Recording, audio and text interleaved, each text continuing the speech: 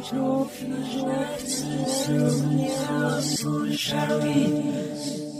to the Extra Environmentalist. Your opposable thumb means nothing. This is what we want to be. We don't want to be Americans or Germans or English. We want to be extra environmentalists. Always feel wherever you go that you are a stranger, the outsider, the one looking in. This is the viewpoint that makes all places the same to you.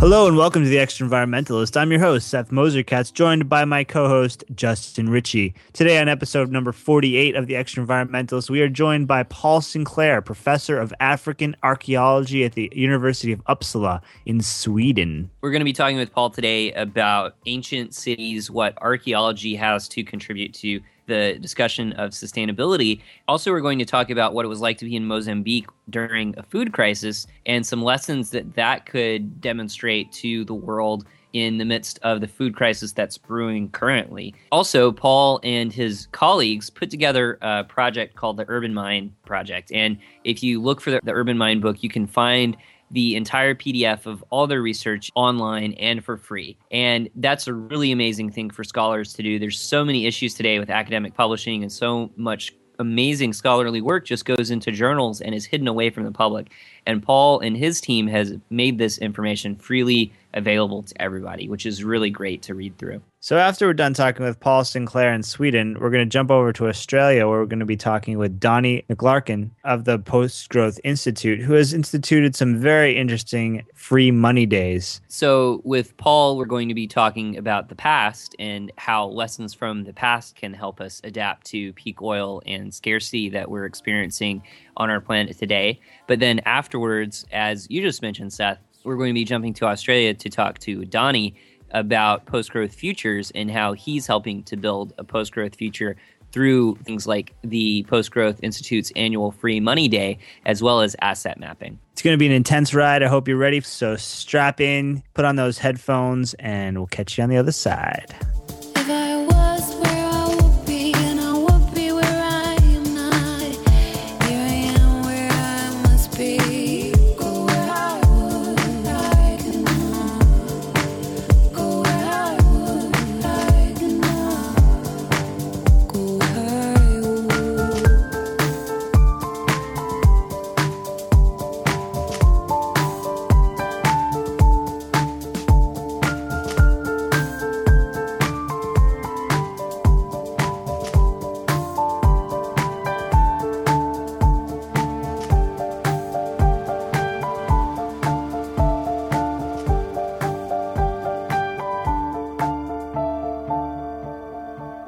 Paul Sinclair, you're a professor of African archaeology at the University of Uppsala, and you've been working on spatial analyses of material cultural distributions in regional and landscape perspectives. And also recently, you've been working on the Urban Mine Project, which is one of the main things we're here to talk about today. So thanks for joining us from the Swedish countryside. Thank you very much. In starting out, I was wondering about the Urban Mine Project, and in looking through all of the excellent research that you and the team behind it have put together, you're writing about the ways that humans have interacted with landscapes and the ways that humans have built urban environments around these environmental factors and worked with and against these environmental factors. And going all the way back to the beginning of urbanism, where did the modern idea of the city really originate? I have two answers to that one. I mean, the classic answer would be the city, Rome, civitas, the centers in Gaul, which became administrative and other centers, and the idea of city developing. That's what the Oxford English Dictionary would give you. The other one, which I find a bit more broad and something that I like, is a much broader view of settlement aggregation. I'm a bit tired of taking Eurocentric views of cities or towns and projecting them onto different parts of the world. I spent my life working in Africa, and we need a much broader approach to understand the complexity of aggregation. Not all of the towns, or very few of them, in fact, look like medieval centres in Europe. And in different parts of Africa, we have clusters, we have groupings, we have groups of villages articulating together, providing urban functions in places like down the Swahili coast and in the southern African interior. So I want a much broader view.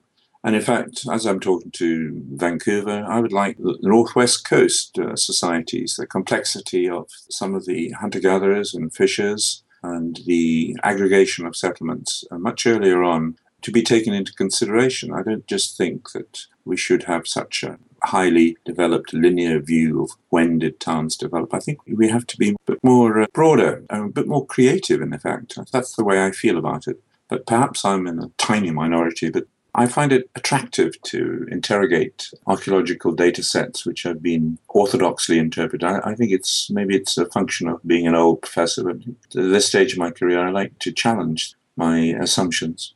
So if we were to walk into, say, like an old city, what would one of these places look like?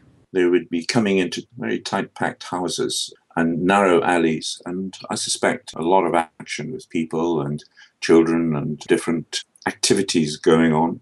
And to my way of thinking, anyway, having grown up in Africa, I find it very cramped and intense, an intense experience.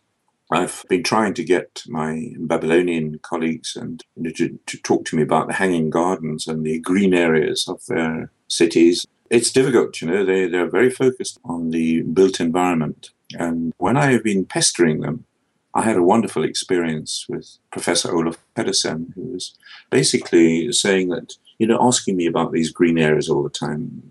You are putting questions to me that I haven't really taken up. And now when coming to think of it, I've been reading cuneiform texts and scripts for 30 years, and I realize that a big proportion of these actually reflect urban gardening and the produce of agriculture.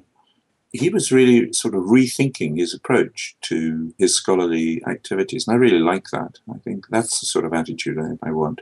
So to answer your question again, not too many gateways, rather enclosed, walled, and you wouldn't have roundhouses, you would have flat-walled houses, and the communication and interaction thresholds would have been significant limits in your experience. Wow. And so you were mentioning urban agriculture, and there's a tremendous trend, and a lot of people are talking about urban agriculture and ways of doing urban agriculture. And it's a really big issue here in Vancouver, where more and more people are trying to find ways to find the land to set up urban gardening. So it's fascinating to think that even in, say, ancient Babylon, they were working on issues of urban agriculture as well. What did those gardens look like? How did people use them?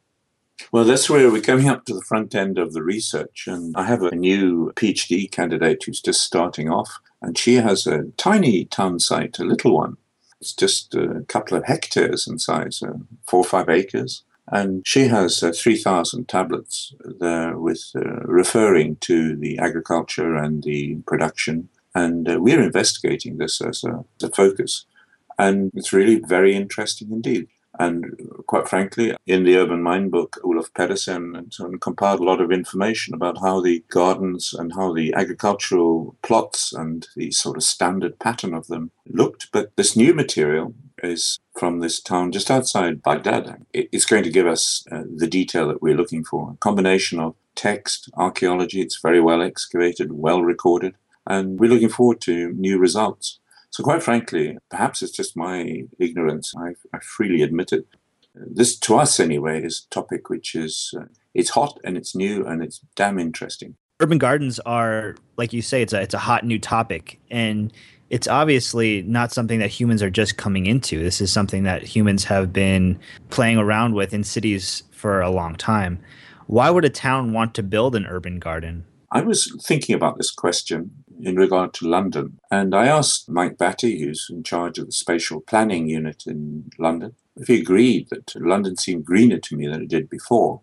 And he said yes. He said he'd thought so too, and he'd gone back through all the satellite images to look for an analog situation to the present. And he said he couldn't find it, but being a pretty good scientist, he went back through the aerial photos as well. And when he got back to the Second World War period, he said to me that, well, there I found the analog situation. So the greenery and the urban gardening and so on in often, I think, reflects crisis, reflects insurance, and it reflects in investments in survival, basically. And I think there is this component of it. And when we're thinking of it, for instance, I'm talking to Stefan Bartel, one of our co-workers. I mean, he was saying to me that Stockholm is 2 weeks away from starvation. And Stockholm today in the modern age. So we are so dependent on externally transported foodstuffs and so on that there just isn't sufficient local production to take up a crisis. And one of the situations that we know most about, in fact, is Constantinople and Istanbul. This has been a major focus of us for our Urban Mind project. And we had a meeting there, and we had the ecologists and the archaeologists and the linguists and the architectural historians all together and talking to each other in ways that they'd never talked to each other before. And quite a lot of the time that we were focusing on was the production of green areas, which are threatened and under a lot of pressure, from the urban development, from the space-time compression of this enormous megacity. And what we found, though, was that the green areas are not just good sources of food and fresh vegetables and so on, but they're also incredibly important reservoirs of ecosystem services. Butterflies, pollinators, and so on are using these green areas as, if you want, reservoirs or oases in an increasingly concrete landscape. And it's important. It's important to understand this. And just when we thought we'd had it all sorted out from a sort of semi-functionalist food perspective, the linguists came in and challenged us and said, well, do you know, these are the areas that the Roma use. They've been doing this for more than 1,000 years, they reckon. And the Roma communities, the gypsies, essentially able to use these spaces, and they do use the spaces for living in a sort of transient settlement pattern. And they're also under pressure, severe pressure from the city authorities who want to basically have upper middle class concrete palaces to live in. And all of this we were looking at, and we're thinking how important these green areas are, the crises of the past, and we can document them quite well, going back almost 4th century AD onwards, and not consistent documentation, but we do have interesting insights. And the point about all this, it's a combination of different factors. And the explosive growth of places like Istanbul, challenging the water table, the water drainage areas, the water sources. The ecologists are basically trying desperately to protect the wild, these wild areas from being swamped by high-rise skyscrapers. But in reality, these so-called wild areas are co-evolved heathlands. Plant and animal and human communities have been interacting for thousands of years. So in a sense, the so-called wild in that region is also, you could also make it quite a strong case for making it into an urban garden. So this whole business of gardening within the city or gardening in the peri-urban areas, the surroundings and so on, is complex and very interesting to deal with. And what we found is that this multidisciplinary approach, it made us all sort of think again. And that, I think, is the quintessential challenge that is facing us all today, that we need to think again. How do these urban garden projects really arise? Do we have any evidence that shows whether they were built into the fabric of the city from the beginning, they were planned to be put in, or a crisis came along and then everyone said, wow, we really need to build these urban gardens? One of the issues that we had in the Urban Mind project was that this concept of city and the city and so on is, we wanted to challenge that a bit, as I said earlier on. So we have different approaches to urbanism, different models of urbanism. I've just been surveying all the cities in Africa and different regions of Africa. And there you see different forms of aggregation. In the Urban Mind volume, Christian Isendahl did an excellent chapter. He's done his thesis on the Maya in Central America. And there you have a sort of aggregation of households with their garden plots, which are basically aggregating to a larger scale settlement, and with a lot of what would be recognizable urban functions, architecture and different attributes of what towns are. And in other areas, it seems to be like some of the Roman military camps and the rest of it, it seems to be much more rigid and more planned in a sense with grids and the rest of it. And there, I think most of the time, you had a town and urban and rural divide with a lot of activities going on outside. But it didn't mean to say also that there weren't gardens inside. So I must be careful here and express my genuine ignorance of the details of urban antique planning in Greece and Rome. And certainly the colleagues who've been writing the chapters in the Urban Mind volume would be much more suitable to answer that sort of question about how it's incorporated or not. And often it seemed in the Grecian situations quite small scale with the surroundings, and the in and out of movement, from the cities seemed to be quite normal. I don't know, but for sure the crisis brings it up. I've experienced this myself very directly. And I was in Mozambique during the war with the Rhodesians and the South Africans, and we had quite a strict form of Marxist-Leninist economic control with very little possibility of, shall we say, entrepreneurial activities in the formal sector at least. And with the blockades from the South Africans and the Rhodesians and the problems, there was starvation in the cities, and so in the city of Maputo and so on. And there was a popular movement, which we called it the Zonas Verdes, the green zones, which produced food, vegetables, and so on, planted vegetables. And this was what saved Maputo and so on. And later on, I've been looking at aspects of permaculture in places like Havana. I had to blink again because it looked just like Maputo in 1979. How quick does that turnaround happen? Did you see it in that situation that took one growing season and people were starting to really gain some basic farming techniques, or did it take longer? There are a lot of good farming techniques. Because in Maputo, for instance, a lot of people from the countryside had come in during the war into the town. And as the Portuguese had left, there was a lot of occupation, if you wanted, by people who had been previously resident outside.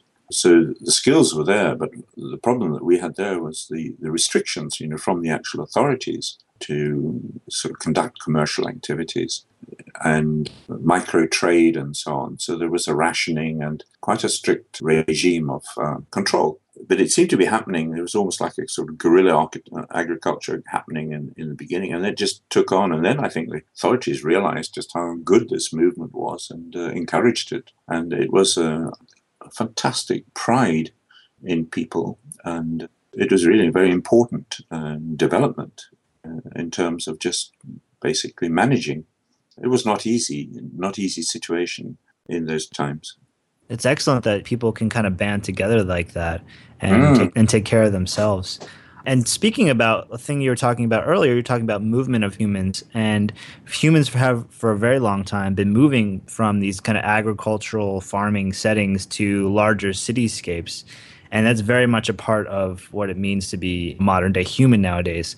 What is the draw of packing people together so tightly? And do you think humans really do benefit from such concentrations? Benefit is it's a hard one. I'm just not sure about that one. In terms of quality of life, in terms of diversity of foodstuffs and the rest of it, and diversity of activities, I wonder. I'm mindful of some of the meetings I've been at under the Planet Under Pressure meetings and Earth Stewardship meetings, where the focus was very much on planetary stewardship. One in particular was on the Chinese building a new city every 10 days of more than 1 million inhabitants. And this was sort of going to continue, they said, until 2080 in a sort of linear way, that this was global change for them and so on. I wonder at the quality of life that is possible to inculcate into a built environment with that sort of rapidity. Frankly, I haven't been to see, but things like that would make me pretty dubious. In terms of the goods, the services, of course, which are there, and I mean, they're obviously attractants, and people are attracted to these cities, and ideologically,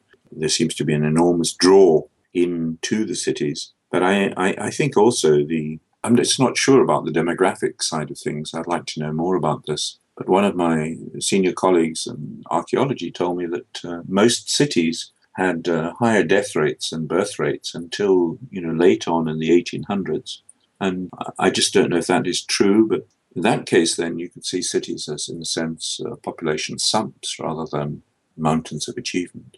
Perhaps some of the modern medical technological developments have kind of reversed that trend in a way, but historically, perhaps maybe that was the case. I don't know. That's definitely something that I'd be interested in looking into more. And and there's a lot of technology that comes out of these big cityscapes as well. That has improved human living in a lot of different ways too. That hit me very hard when I went down, as an African archaeologist. I was taken to Istanbul and Constantinople, looking at the walls and looking at incredible architectural achievements in that city, and it's wonderful. And then just the aqueduct system is up to 700 kilometers, way of drawing in resources into this city, and I was just amazed at that. And then the Byzantinologists, there are people called Byzantinologists. I was finding this out as well. And they were just telling me, of course, the food came from North Africa, from the Nile Delta, a lot of it. And you just realize how, if you want, global metropolises like Constantinople actually are or were in that early period.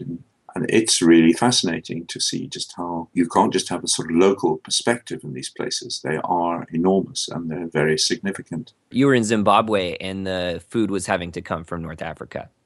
I was in Mozambique. Oh, in Mozambique. We got Atlantic herring from the Russians, actually, mackerel. So that was, I don't know where it came from. I thought it was Atlantic, might have been Pacific. But we had food coming in from different areas. But in fact, it was never enough. And the restrictions on, if you want, trade were such that we're lucky to have the green zones, providing vegetables, definitely.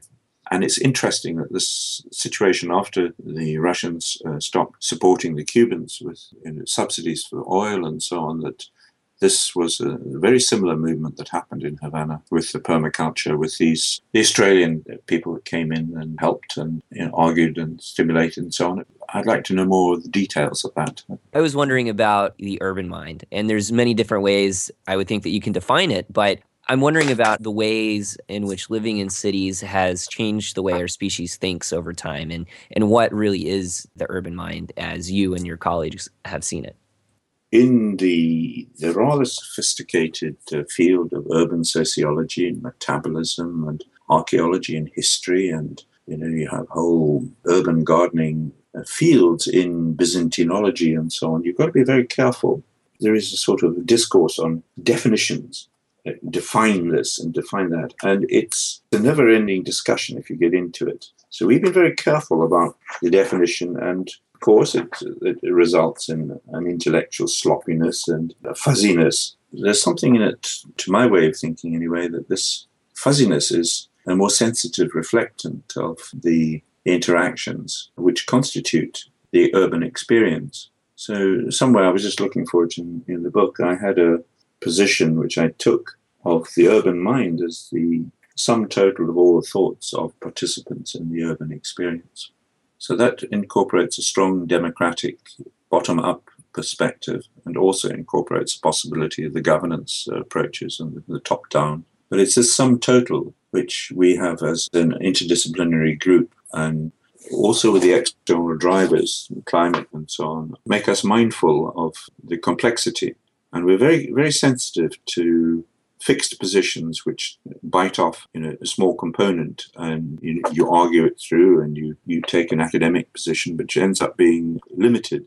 And at the same time, in the old hippie generation that we come from and the rest of it, it's holism and all the rest of it. That's the way of doing it. We're looking for pragmatic ways, sort of balancing between, if you want, the academic specificity and the woolly-minded holism, and how to get at that. And from my way of thinking, Gregory Bateson is a wonderful anthropologist and ecologist, and his volumes on mind and nature, together with Bertrand Russell on complexity theory and Alfred North Whitehead from the beginning of the 1900s, really it's this sort of complexity, and they get at ways of thinking of human experience which I find attractive. Same way as I find people like Christopher Alexander's architecture attractive. I sort of react against concrete neo-brutalist initiatives of urban assertion. But there again, that's it's a preference, individual preference. But I think there's something at the bottom of it all, which I think it's better for us all to be greener and to have more possibility of the diversity of ecosystem services and food security and so on, facing the challenges that we are today. Building on that, I'm wondering if there's any evidence about how living in cities has changed the way that our species has actually thought. Well, yes, I think cities do change the way that the participant in the urban experience, they think. And not only in the urban spatial unit. One of the very first experiences that I had in thinking of this Urban Mind project in the beginning was a friend of mine, Lasse Berg, who did a wonderful film of an area of northern Namibia on the Angolan border, like pretty far out, a place called Sesfontein. And a lady was there with a stick, and you look around and there was absolutely no built environment at all. There was nothing, just flat, and you could see pretty far.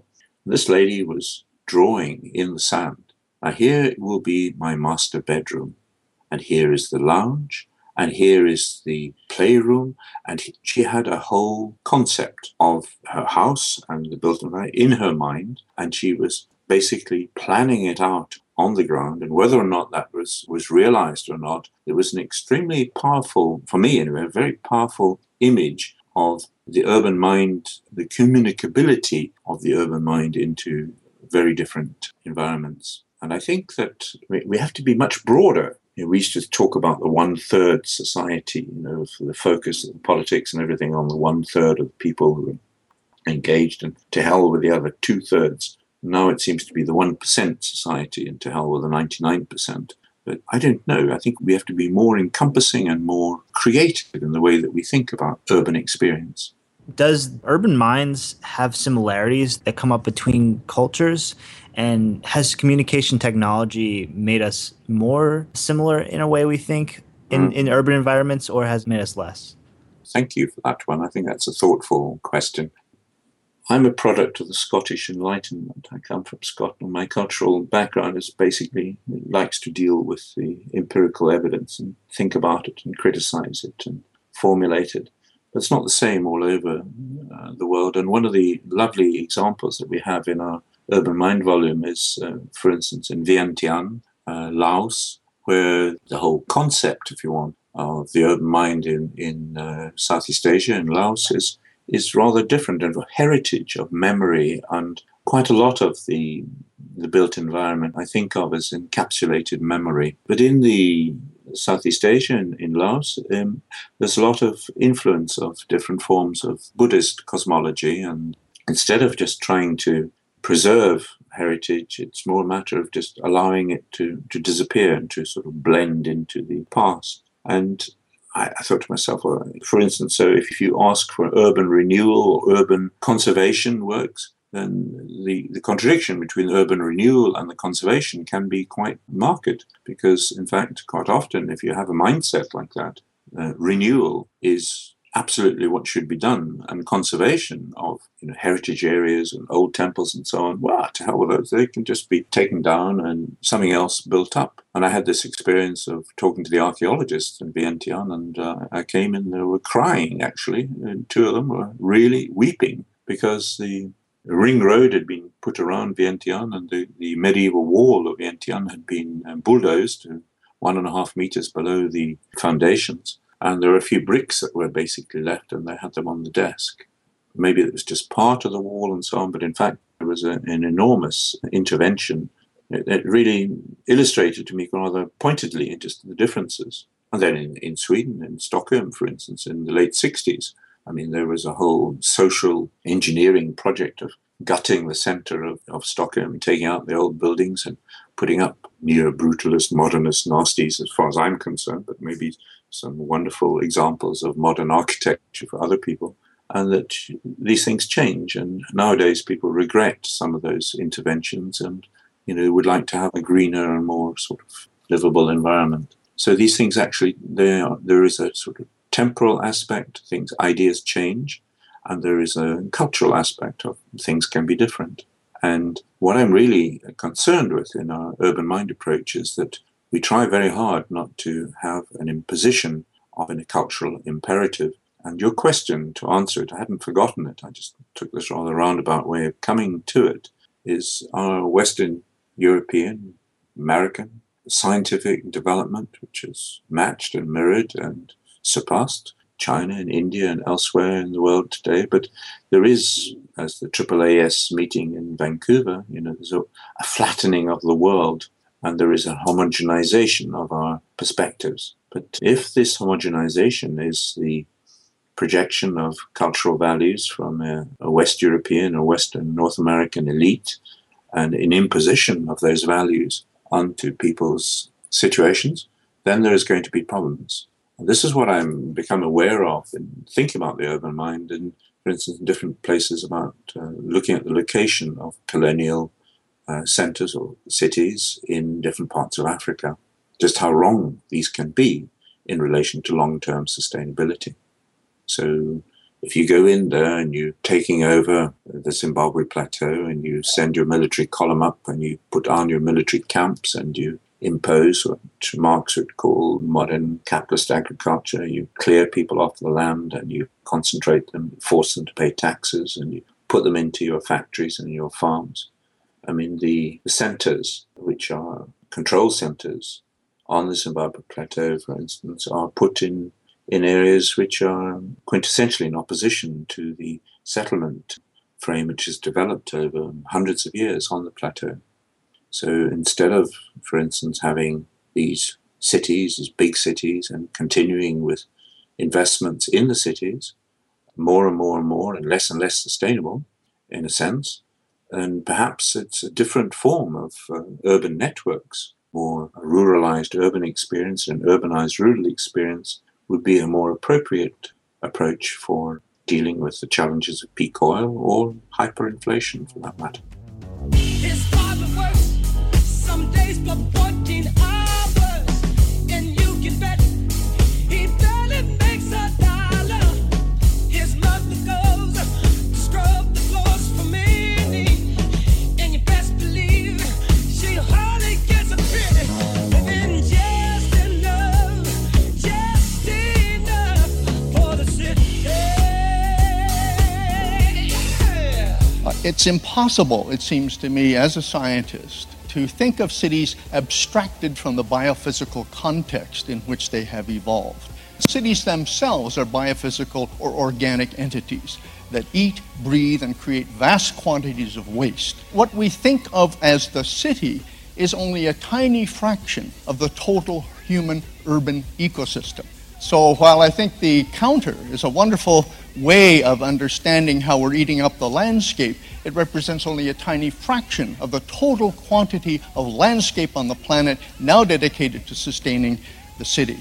If we think of this in terms of the demands made on the planet, that's what I have attempted to do with the ecological footprint, we convert all of these flows of energy and material into and out of cities into a calculation of the amount of productive ecosystems required to produce those resources and to assimilate the waste generated by production and consumption in the city itself.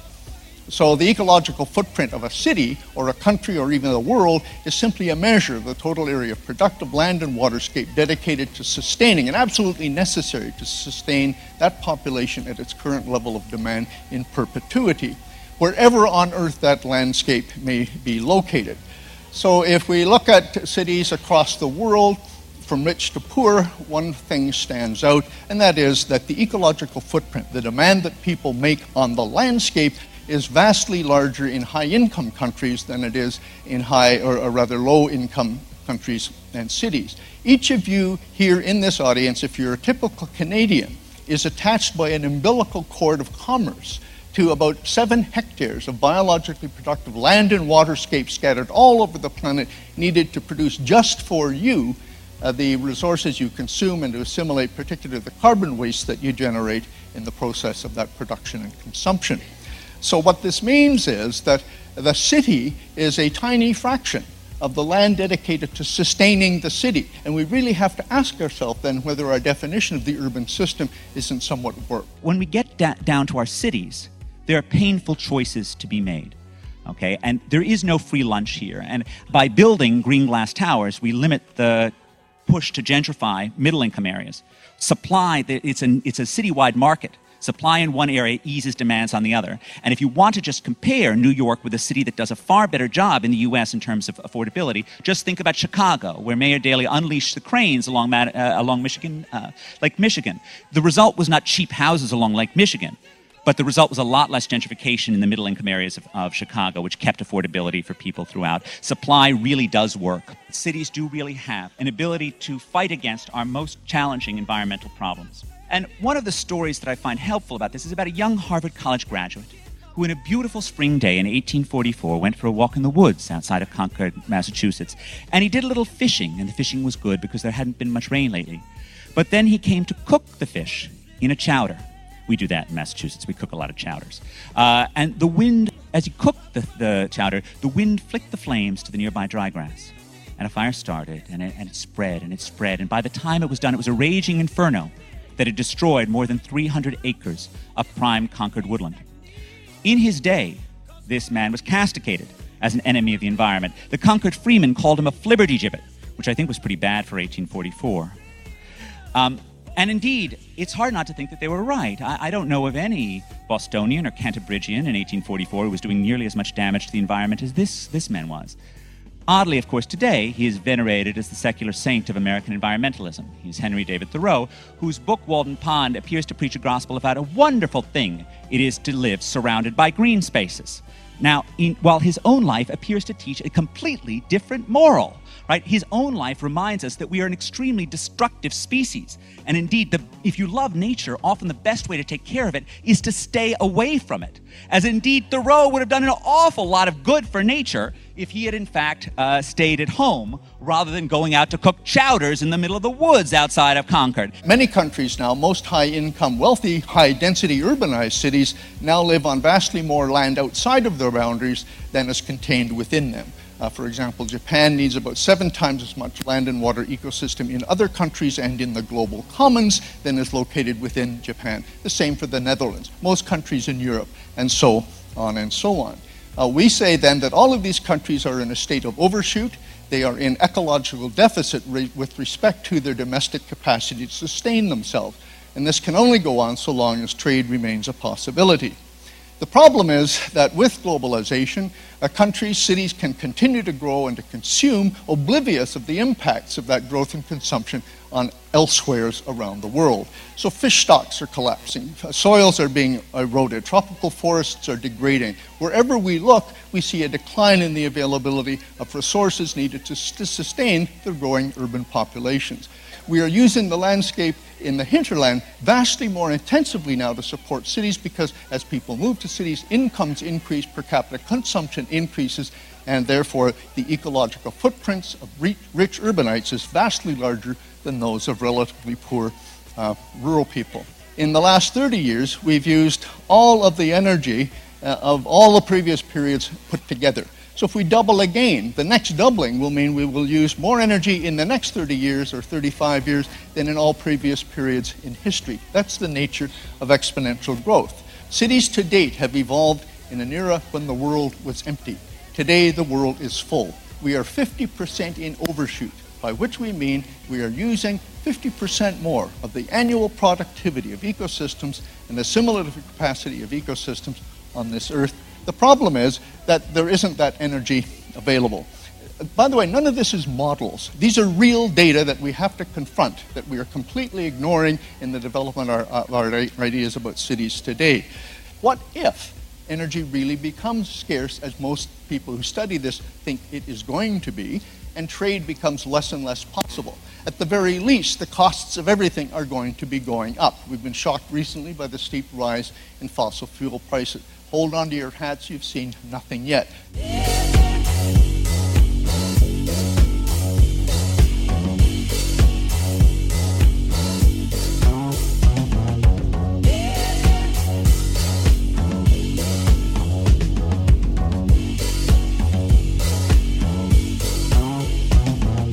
You are listening to The Extra Environmentalist, and today we're speaking with Paul Sinclair about urban mines.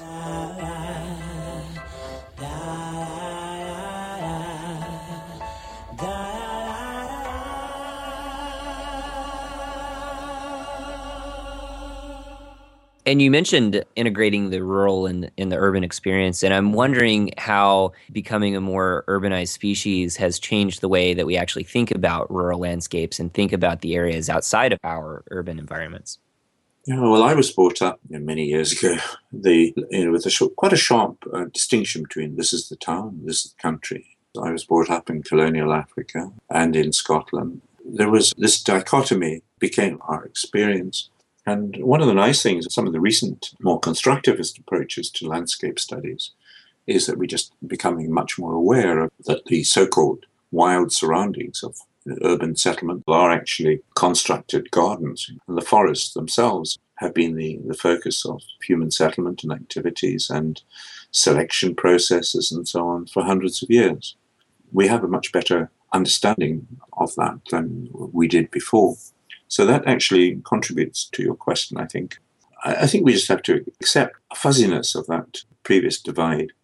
I like fuzzy logic. I think it's better than the hardline, strict division. What you lose on your hypotheses and your assertions of positivist science, you gain a much more flexible and deeper understanding of complexity. That, I think, is just what we need. So I think that the positivist approach to modernist economy, modernist urbanism, is putting us into situations which will require significant reorganization of our settlement systems. And I think we are well advised to gird ourselves for the coming changes. Yeah, and we have seen a lot of ending of civilizations, and the urban mind in many ways has changed very much. I mean, the introduction of new empires brings with it a whole new sort of urban mind. And humans have only recently descended from the trees. And if you think about the length of the earth, how long the earth has been here, and civilization is extremely new. And it's about 70 lifetimes of humans have lived in civilized places. So is the urban mind just the most recent adaptation that the humans have made in their environment? And if so, what's the next evolution for humanity? As you were coming down with that rather linear view of coming down from the trees into a few generations, as an archaeologist, I have lots of questions about such things. But accepting that position, I immediately said, well, gosh, what about the next one? Nanotech or whatever it is. The one thing that I've been amazed at is the creativity of the urban mind. It is really enormously creative. And it's happening all the time. And it's happening with increased rapidity of reconstituting ways of living and interactions of connections. I feel very ignorant, and my colleagues would hasten to agree with me on that point. When I was involved in the urban mind, trying to grapple with these ideas, I started getting into some of the theory. People like Roland Fletcher and Michael E. Smith, really good theoretical urbanists who've been involved in global contributions to archaeological scholarship. And looking at the approach, Fletcher, for instance, is really coming in with these communication thresholds and interaction thresholds, which are components, if you want, from the very beginning, from these tiny settlements of becoming larger settlements, and when they move from 1 hectare to 10 hectare to 100 hectare to different numbers of square kilometers. There are a number of these interactions and thresholds which are crossed and constituting the way in which these settlements operate and towns operate. And what I've been watching in the urban mind is, as we've had this super group of different scholars working together, for instance, linguistic codes in Istanbul, as there is more and more people from the outside becoming incorporated, there are enormous reflections on language and the contents of the language, and as lingua francas, but also in terms of the way in which the different language groupings interact. And it's very much part and parcel of the way in which cities are organized, and this one in particular. Now, one example of the place I was working is this wonderful site of Djenné, town site in Mali and the inland Niger Delta. There we had a strong, incredibly complex linguistic situation, but very, very well defined. There was 6 or 7 languages being spoken and different aspects of the way that town operated and articulated together, with different language groups fishing, one in the middle of the river and the other on the edge of the river, and other language group with doing the agriculture and the herding, and the blacksmiths had their own language, and then there were the traders with the 6th language. And the complexity of all of this linking together was extraordinary. And I was just amazed. And coupled with that, this is what I found interesting from our earlier conversation, was the 23 different types of rice that were being grown to accommodate all the external perturbations, whether they're floods or of drought and so on, and giving an enormous insurance and security. And one of the problems that we're facing, of course, and this has been said by many people who know much more about it than I do, when the monocultures come in and the cash cropping and the assertions, if you want, of advanced capitalist relations of production, it's very difficult. The cost, of course, is vulnerability to perturbations, both external and internal. I was wondering about what happens when cities no longer become tenable in regards to their environment, when they are no longer able to be inhabited because they are either cut off from their food sources or cut off from key ecosystem services. Are there any core examples that you can recall from your archaeological studies or from other colleagues about what happens when these cities have to go through major population shifts? Absolutely. I understand how people hold tight to the near and dear and their environments, when we're thinking of our own civilization. But if you look back in time, there are lots and lots of examples of abandoned settlements. Essentially, when things are no longer able to work, they don't work, and people move, and cities are abandoned, and new forms of expression are built up. And I would just like to point out here one Deferous in his chapter in our book has some good examples from Iran. It is there we are, chapter 7. And there you can really see shifts in rivers and the rest of it, how these changes. What we're aware of, a lot of people are talking about collapse. And in our view of complexity, you have both centers, like the classic view of city and urban centers, but you also have heterarchical forms of organization, of so-called self-organizing landscapes. And just because a urban center collapses doesn't mean to say that the area is abandoned, or that it can just be that there is a different form of organization. And it does become, if you want, a rural network instead of an urban center. And then the rural network gives rise to aggregated settlement at some time in the future. So it's very important to bear that in mind. And I'm thinking, of North America and some of the enormous vulnerabilities that I see in North American cities, and Phoenix and places. I'm just wondering, the whole debate on sustainability and resilience, it has to incorporate reorganization. It really does have to incorporate that, of how we can reorganize in the most effective way and in a better way of handling the challenges, rather than how can we maintain our unsustainable situation. And I think that we need to do this, and we need to do that fast. And we have to have basically joint task force of people who are capable of penetrating some of these ideas and coming forward with decent solutions and contributions to urban planning and to planning, let's just say, landscape planning.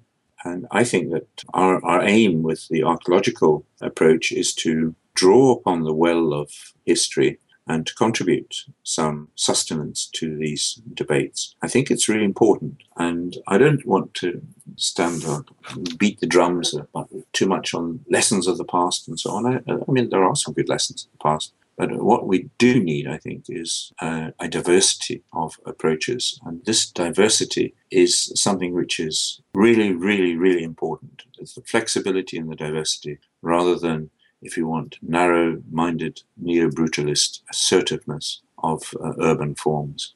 Those are not going to be able to be maintained. You were mentioning about the contributions of archaeology to the ideas of sustainability and resilience, and I'm wondering if you could draw out a few core examples of how archaeology can really contribute to these discussions of building in sustainability and resilience into our civilization. Thinking of resilience in terms of one of the ways of looking at resilience as a function of capital investment and connectedness and resilience, it's the old adaptive cycle, that figure of 8. Obviously, archaeology can give you insights into each of these dimensions. We can see how, if you want, path dependencies build up and become vulnerable, very vulnerable. and you can see how they reorganize. And I think that the archaeological insights can be summarized as basically a time dimension which is of sufficient depth to encapsulate the much wider range of variables than modern urban planners who are also subject to their own forms of intellectual path dependency. It's to broaden that discussion. We need to incorporate the environmental change, the external perturbations, the global warming and so on. We need to consider quite carefully the Rudderman hypothesis. We are in the Anthropocene, and we need to really have a collective which is much more diverse and much more capable of suggesting creative solutions to difficult problems, and not just to say that the past has all of the answers. We don't, not at all. But we do have a set of components and issues and experiences which I think make an interesting discussion and a more elaborate one. There is something else about the urban mind with Great Zimbabwe, for instance, in Southern Africa. I spent many years getting it wrong. We looked at the built environment and we looked at the surroundings.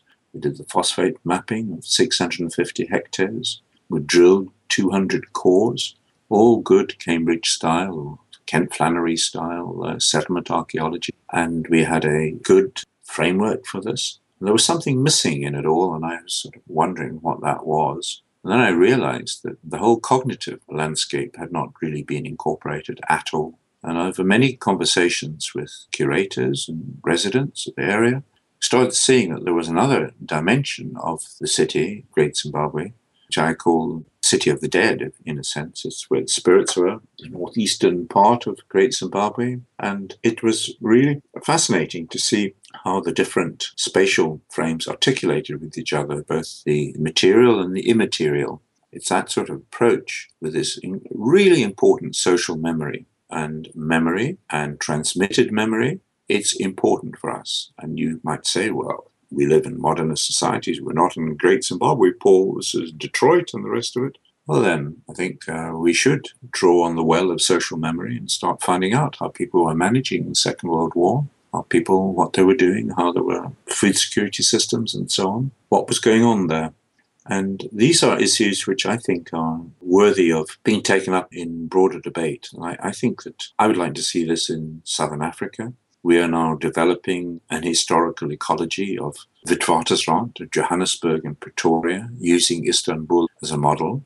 The way that we handle the Istanbul thing in the urban mind volume, we would like to have a look at the deep time perspectives underpinning this enormous modernist agglomeration and dynamic urban complexes, which are articulating together with the electricity and the water coming in from Lesotho and the rest of it. We need to really pick up the challenge of these modern cityscapes and ask questions. What are the time dimensions to all of this? Not only in terms of being directly the resultant of previous settlement, of course, other things are happening. The global systems operating, the globalization of the capitalist system in Southern Africa and the mining and so on and so on. But it's this combination of factors and the flexibility of the approach. That's what we need. We must guard against path dependency and rigid interventions. They're not going to work forever. We need this flexibility, the fluidity. Is this spiritual memory, this institutional memory of these cities, one of the large factors that kind of separate like an African city from a European city? Is it the history that comes with the city kind of what influences it in both positive and negative ways? African cities have long been exploited by one another and of course by European interactions as well. Is that what you're saying there? Yeah, exactly. And I think that's a fair observation of yours. It's a sum total of the thoughts of the participants in the urban experience. And from that point of view, you have a lot of memories. Think of your Vancouver situation, for instance. It's a fascinating city.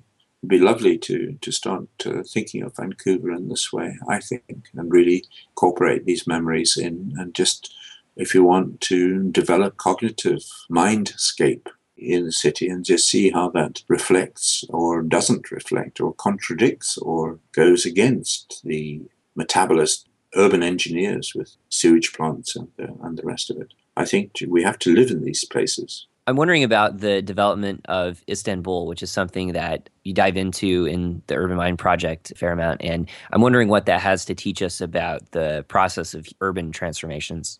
It's a nice question, because when we first saw the satellite images of Istanbul, it was just astonishing, the scale of the place and so on. And we looked at it, as archaeologists and as linguists and as ecologists, and we combined our ideas.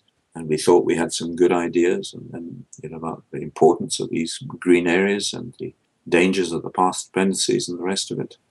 And then just when we thought we had those sort of things sorted out, I was talking with the geologists, and they were telling me of this extremely high likelihood of a really significant earthquake hitting Istanbul in the coming 10-year period. And so it made an immediacy of our thoughts. It focused our attention. And it is really severe. It's much more acute than the San Andreas faults and so on in California. This is a major problem, and all of 12 indicators of the science are, if you want, glowing red on this one. So we are very concerned, and in terms of handling severe problems like this way, I think it's important that people are made aware of a diversity of options and approaches, and just sort of a continuation on urban developments in the face of significant threats. That has to be countered or mitigated with significant undertakings in terms of architectural security and population security. And I'm told by colleagues who work in the areas that these issues are coming high up on the agenda. So it's not to say the authorities there are not responding, it's just to say that that's one example. The sort of approach, I think, is kind of significant. And it's nice, actually, as archaeologists, not to always feel that you're sitting in an ivory tower, that you're actually trying to do, if you want, an archaeology of the future, even if that future can be pretty grim, can be difficult. But actually, if there's anything that archaeology teaches us, it's that the human creativity in different situations in the past, there is an enormous capacity of innovation and development and basically overcoming obstacles and difficulties. And so I think that's the thought I'd like to leave you with at the end of this interview.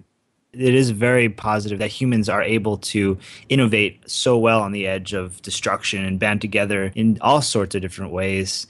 And as we start thinking about the future, we start thinking about a world without this abundance of resources that we have right now.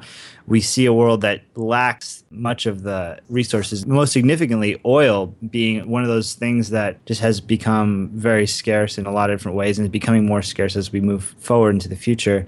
What does the city of the future look like that has experienced this peak oil crisis and has adapted and moved past it? Well, I hope it's going to be a green city. I hope it's not going to be a concrete container. I hope that there is a fluidity and flexibility and capacity of human communities to interact in ways which are, and to develop food security approaches and to enjoy their heritage and traditions.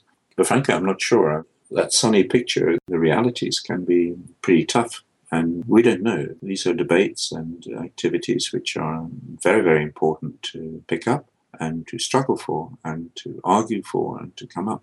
We think of peak oil, and in my circles in the academy, I know some people really don't believe in that concept. It's always going to be innovation and more coming up and so on. But my view is, just as you just said, the diminishing resources, or as Joe Tainter, as one of our Urban Mind collaborators would say, the increasing cost of obtaining diminishing resources is a major factor, a major point. But it's not only oil, there's a whole load of other resources. I was told there was peak gold 5 years ago and so on. And we just have to learn to reduce our consumption and balance it. These are just platitudes. I don't think we can just go on innovating our way out of problems. I think we have to have a fundamental rethink of how we do. Sharing is one thing, of course.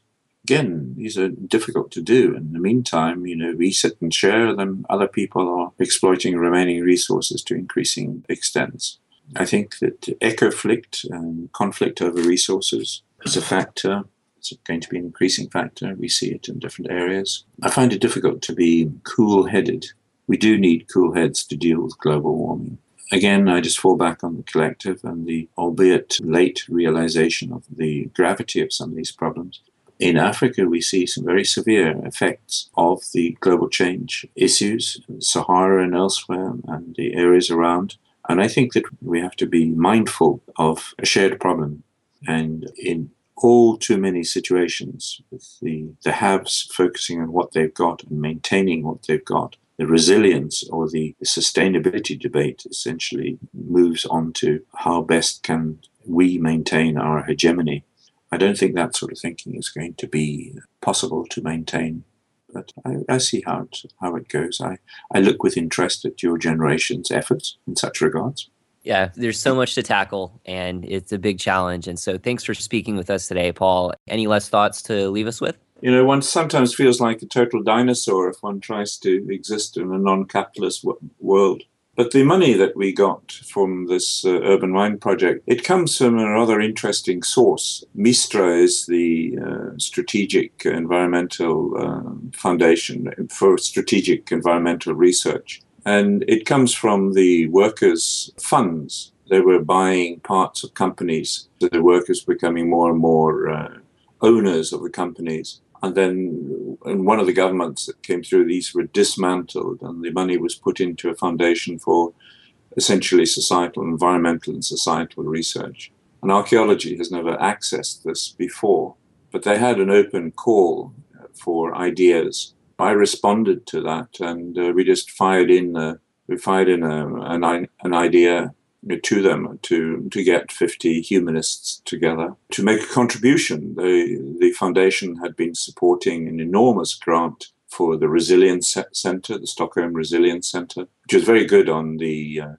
on resilience theory and ecology and system ecology, as we call it in Sweden, but less focus on the humanities.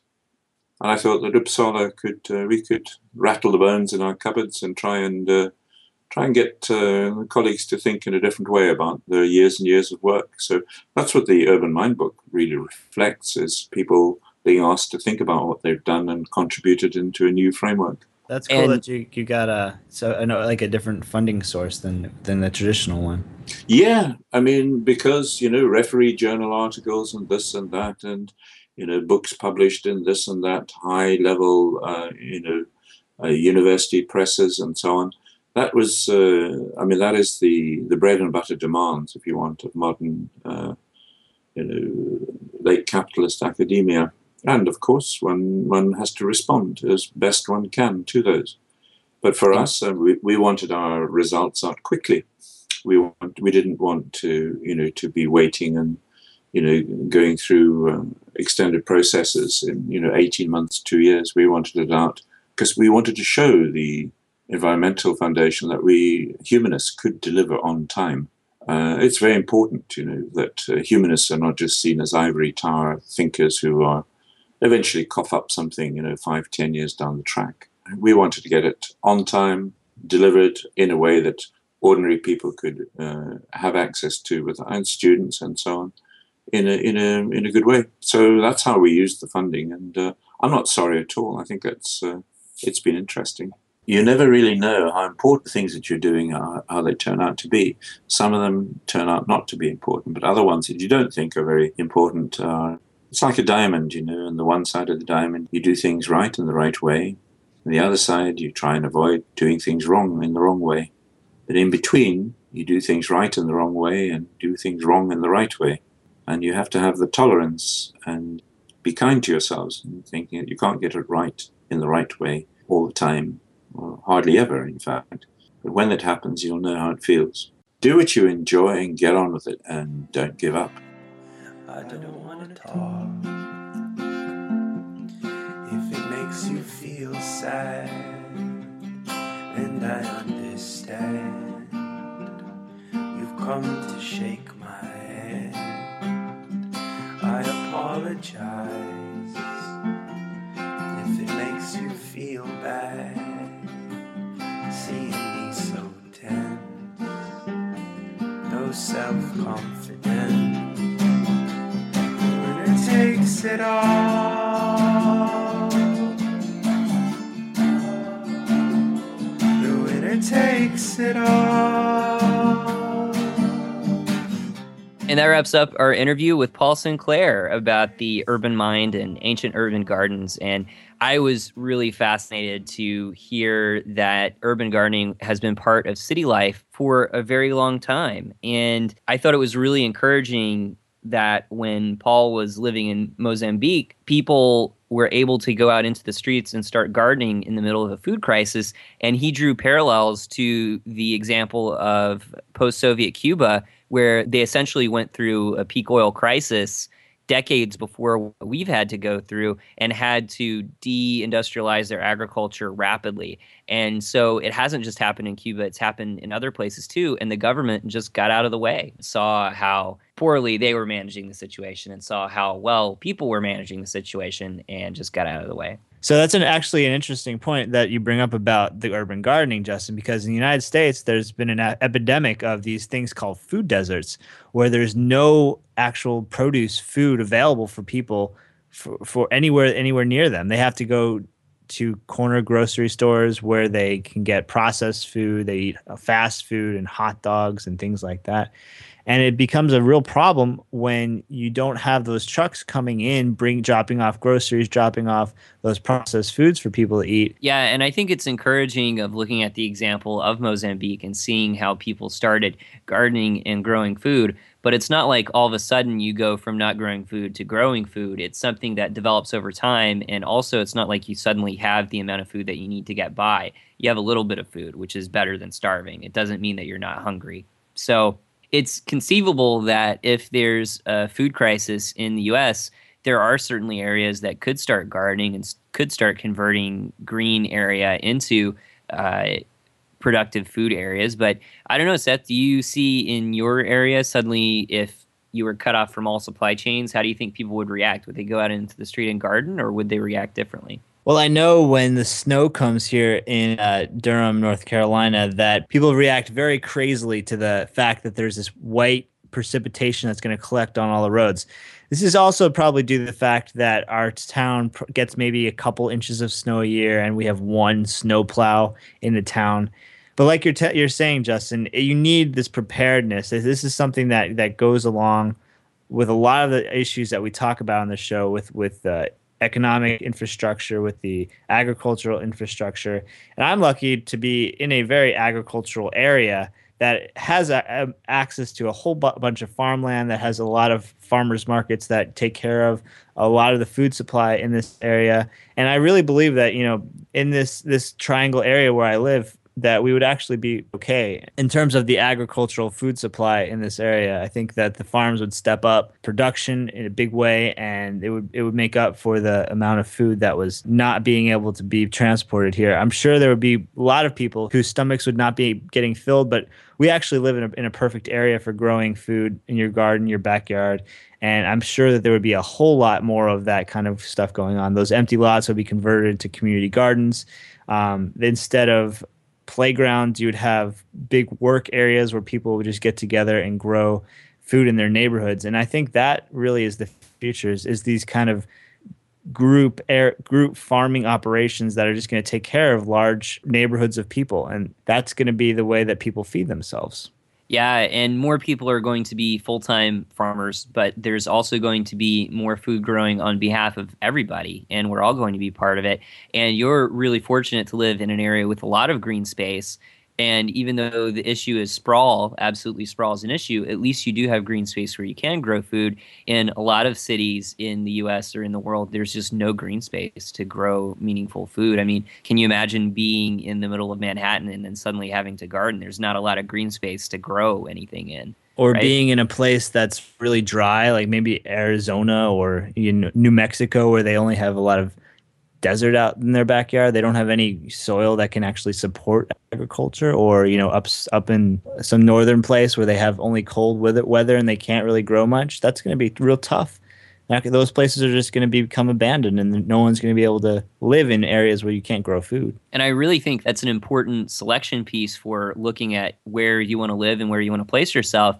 If you can think of the areas that can undergo an agricultural revolution in the period of a few years or even a few months, that's a really important thing to look at and adjust to. And I think that it's not like all of a sudden people are going to go out and start gardening. I mean, I mentioned on a few episodes ago that I did a permaculture blitz in my front yard, and it went amazing, and I'm so incredibly grateful to all the people that turned out. I even met an extra environmentalist listener that lived nearby and heard about it on the show, which was really awesome. So it was great to meet Natalie. But it did go to show that you could transform a patch of land incredibly quickly. And if tons of people got out there, they could transform a city so fast that it really is encouraging, but that in the middle of a crisis, people might be freaking out. And Paul Sinclair mentioned during the interview that when you go out into wilderness where there's absolutely no human structure around you, he saw this person who was like already drawing out the house and how she would plan where she would live because she already had the structure in her mind of how the built environment looked. And I think that's a large part of what we're trying to do in our show too, because when suddenly your structure goes away or it has a wrecking ball, your society structure has a wrecking ball that just smashes through it.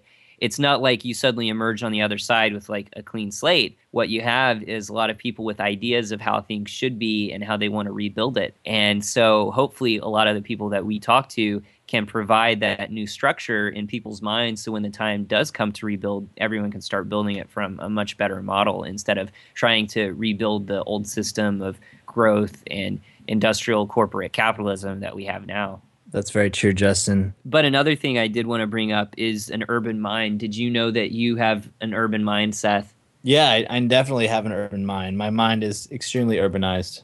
Well, not even that, but that every city has an urban mind of its own, as Paul was talking about. And through the Urban Mind Project, it's this whole amalgam of a city's history and the way that it exists on the planet. I think the best way to even start using an urban mind is to know that you have one, to know that there is a certain psychology of a city that it imparts on people. And I think that in cities have their own way of thinking that interact with all the people that live there and then help to produce particular things or match with people's personalities. And I thought that was really fascinating to talk about how urban minds differ between continents and cities. In one of our upcoming interviews, we talk with one of our guests about how you can actually feel the vitality of a city when you get off the plane. You're walking through the city center, and you can actually feel the life and the vitality of the people kind of just coming to you, and you see it in the way that they interact with each other. You see it in the way that they eat and the food that they consume,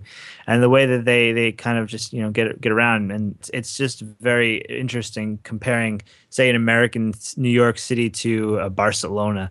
Very different places. Absolutely, and it's because of this urban mind that Paul and many other archaeologists are putting together and starting to talk about. So I think that's really exciting, and it gets into the whole concept of the noosphere, which we can talk about on a future episode, which actually has a lot to do with our show. But getting back to what Paul Sinclair was talking about, he mentioned a really interesting thing. He said that it's possible to think of cities as population slumps instead of glimmering towers of achievement.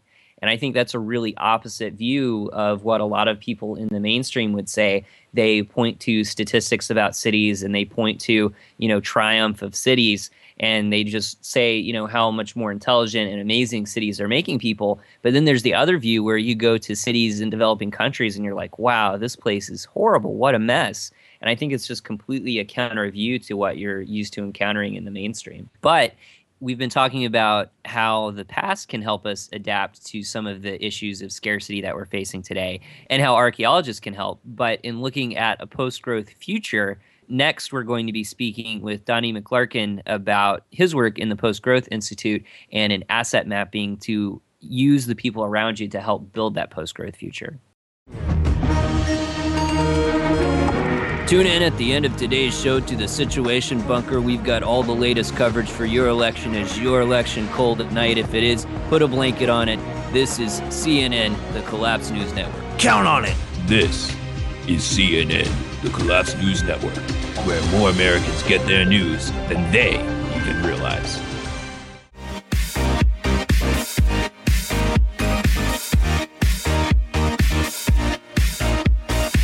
You are listening to The Extra Environmentalist, and today we're speaking with Donnie McClurkin about post-growth futures.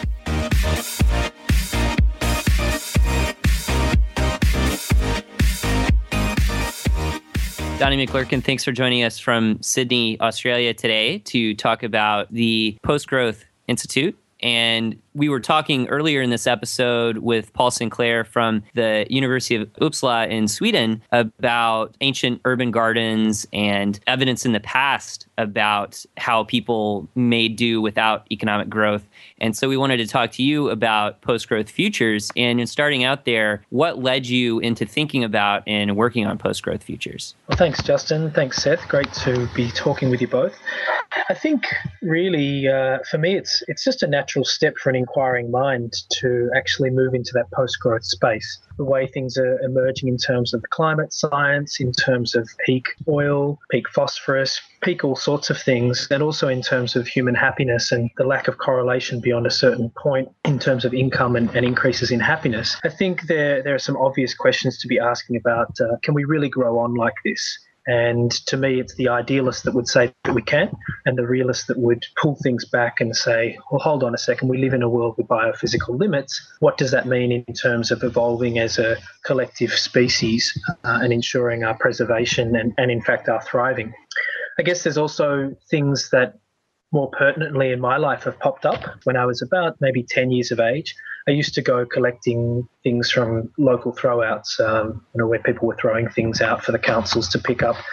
And one day I was rummaging through this throwout in the street just up the road from where I lived, and I found a whole lot of money that people had thrown out. I think about $15 worth of US coins, the quarters from memory. And it was an experience like that really made me question the value that people were attaching to money and this notion of a throwaway society. And we've seen it certainly in Australia here, where now there's in the local throwouts, you start to see the plasma screen TV emerge on the streets, people just chucking them out.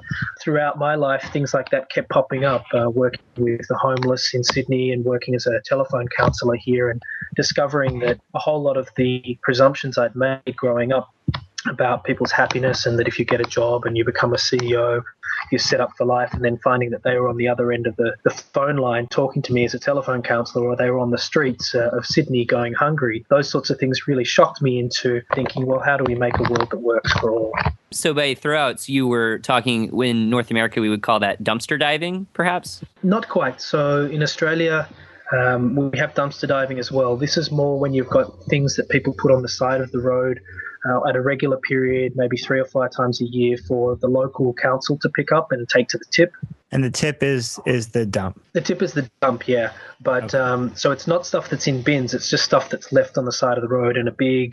It only happens every 3 or 4 months, and then a big truck will come along and pick it up. And it's big, bulky items, TVs, tables, vacuum cleaners, those sorts of things. And do those things usually make their way into other people's houses, or do people often go around picking those things up from the throwouts? Very rarely. I think, in fact, it's illegal. Oh, really? Yeah. So what you're doing was illegal, going around finding the things that people were throwing technically.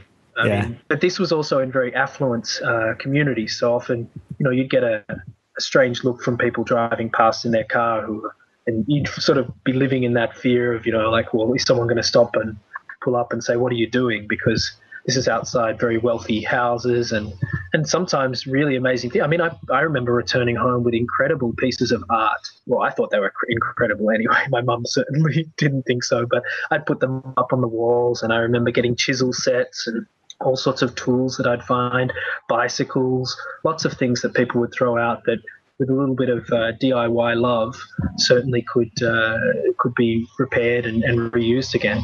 So this was in your youth. As you got older, did you start any other kind of projects, or did you kind of transfer this kind of throw out collection kind of thing into anything else in your life? Did you have any other projects? I looked into it, actually. It's one of the projects on the back burner.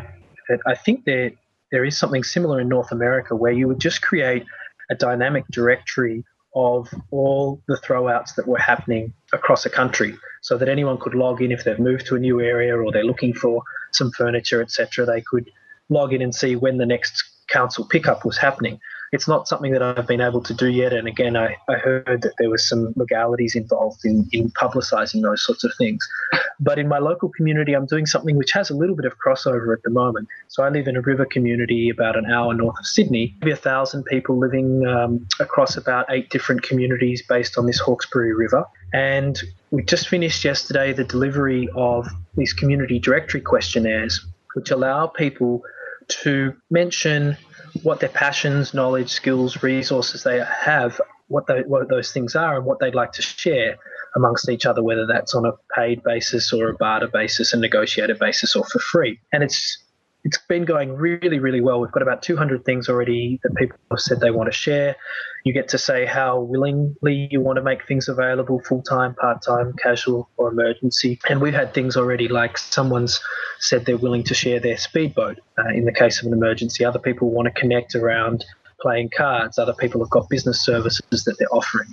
And I think that relocalization, that shift to collaborative consumption, in my experience, has come from that experience of waste in our society and trying to reduce waste, because in a small town like the one I live in at the moment, there's a huge amount of entropy in terms of the energy that exists here. People go out of town for just about every service that they need. Yet 30 years ago, it certainly wasn't the way.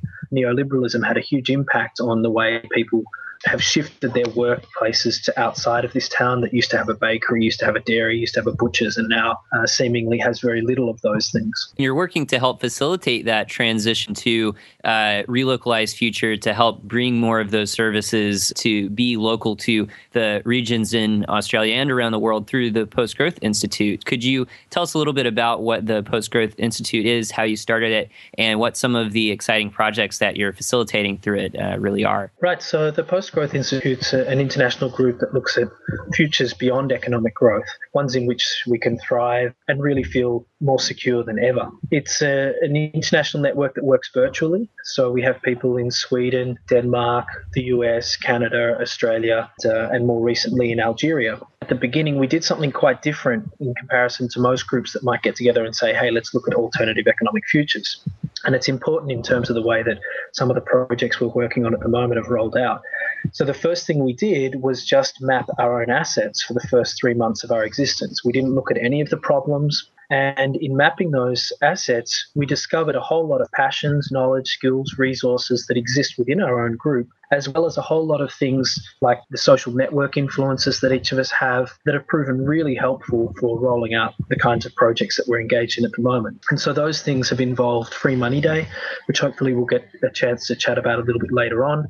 And that's an international day where people get to hand out their own notes or coins 2 at a time, asking people to pass half of the amount on to sort of stimulate some new thinking, catalyze some new thinking about more sharing economies.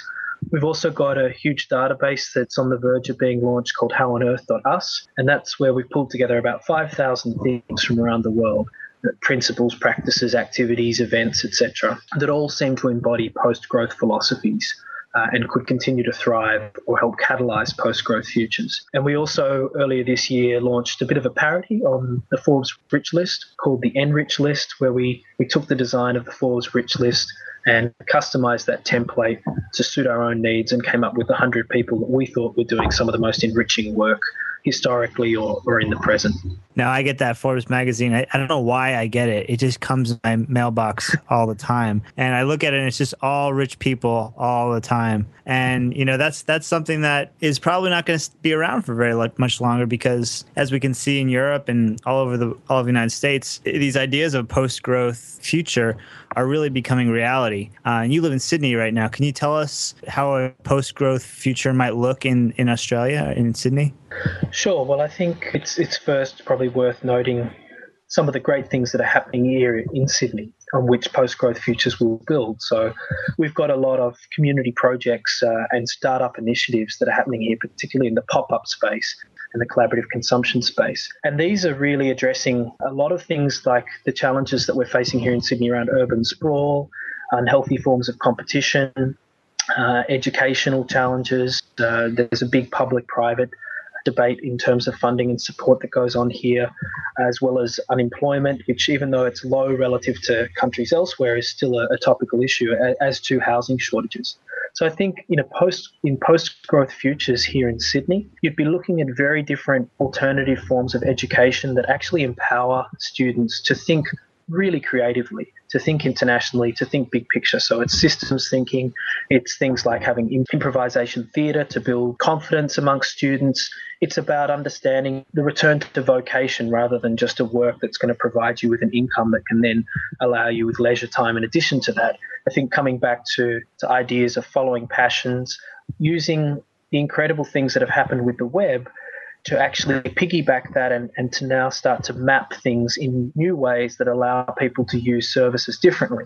So, for example, that issue of housing shortages. In post-growth futures, there shouldn't be an accommodation issue in a place like Sydney. In my small town here on the Hawkesbury River, there's heaps of unused accommodation, whether it's rentals or whether it's things that people are sitting on just for investment, for capital gains, or using negative gearing here, which is a concept that became popular in the 80s in Australia. These sorts of things mean that we have that ridiculous situation where people are without a home, and yet there's houses that just sit empty. So I think fundamental to post-growth futures is thinking about the fundamental needs of a community to thrive successfully, mapping the assets, relocalizing the economy, therein being able to shrink the overall requirements for economic growth and economic product within that community. And in doing so, taking the pressure off a community to expand continually. And a big one in that sense is also going to be addressing the population issue.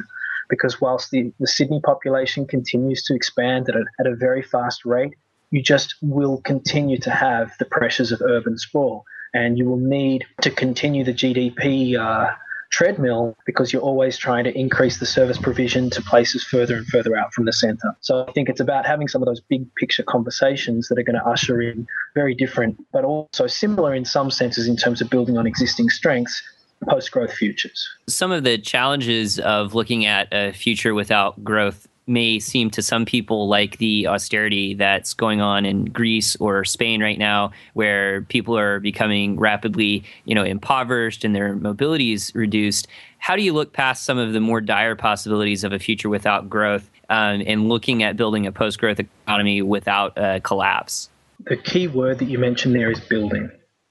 There's certainly a difference between building post-growth futures and just having recessions roll in because of mismanagement or because of an economy or an economic cycle that is continually geared towards collapse. So I think part of this here is about asking people, coming back to some fundamental questions about what people actually need rather than what people necessarily all want. And we haven't had that austerity experience here in Australia in the last little while.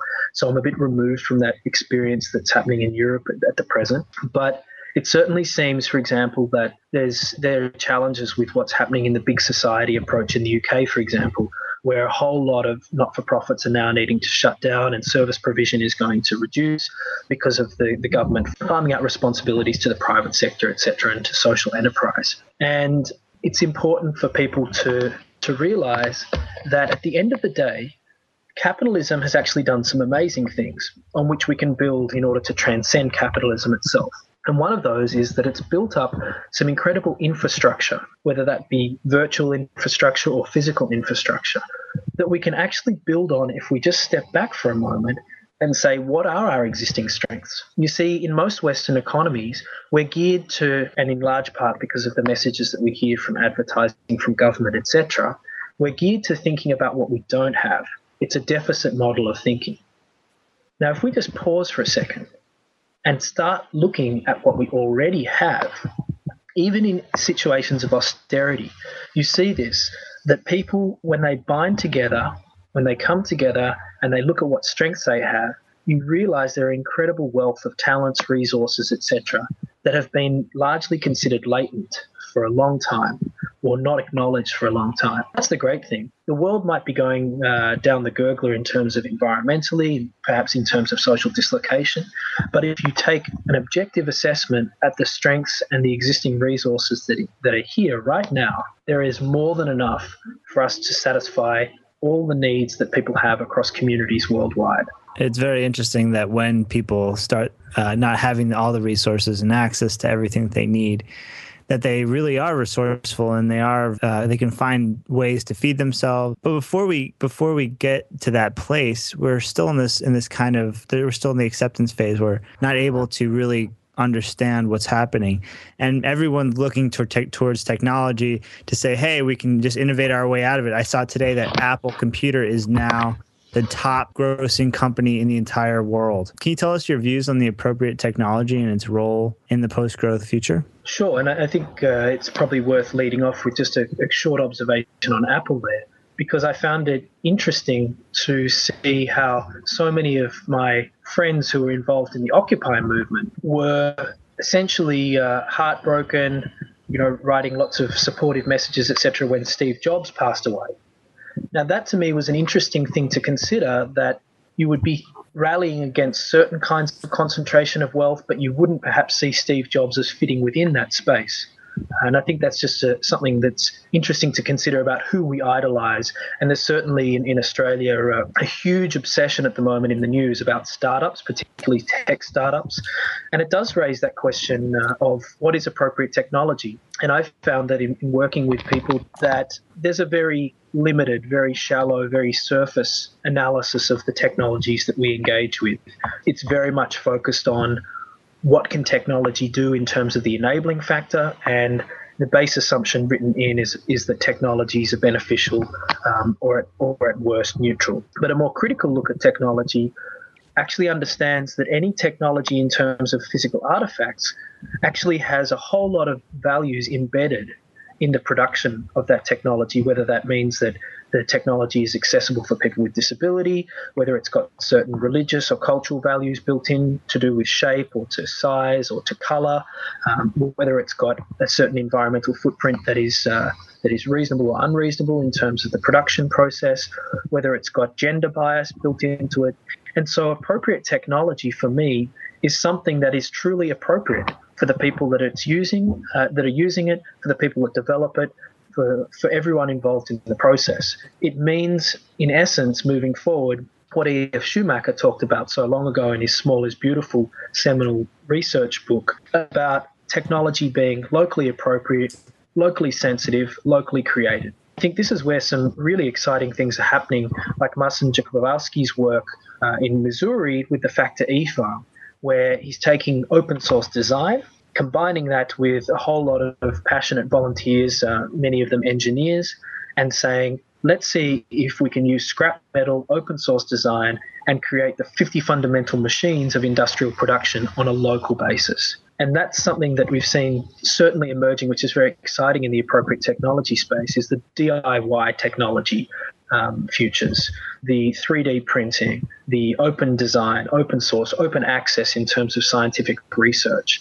And I think these things are part of a relocalization movement that can see us shift back to appropriate technology, where you don't see components of technologies getting shipped in from different parts of the world necessarily with high ecological footprints or tied in with slave labor or trafficking or these sorts of things.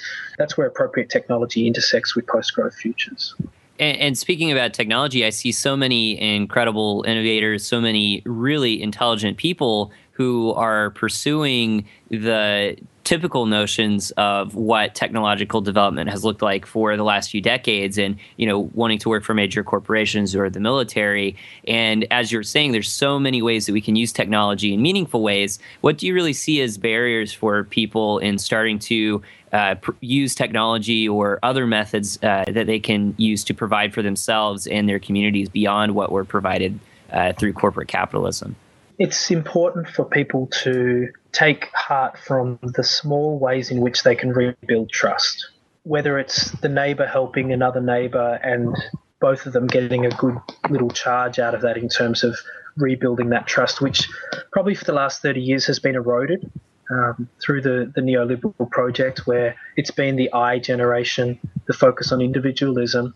And so in other words, the barriers really in moving towards resilient futures are largely psychological.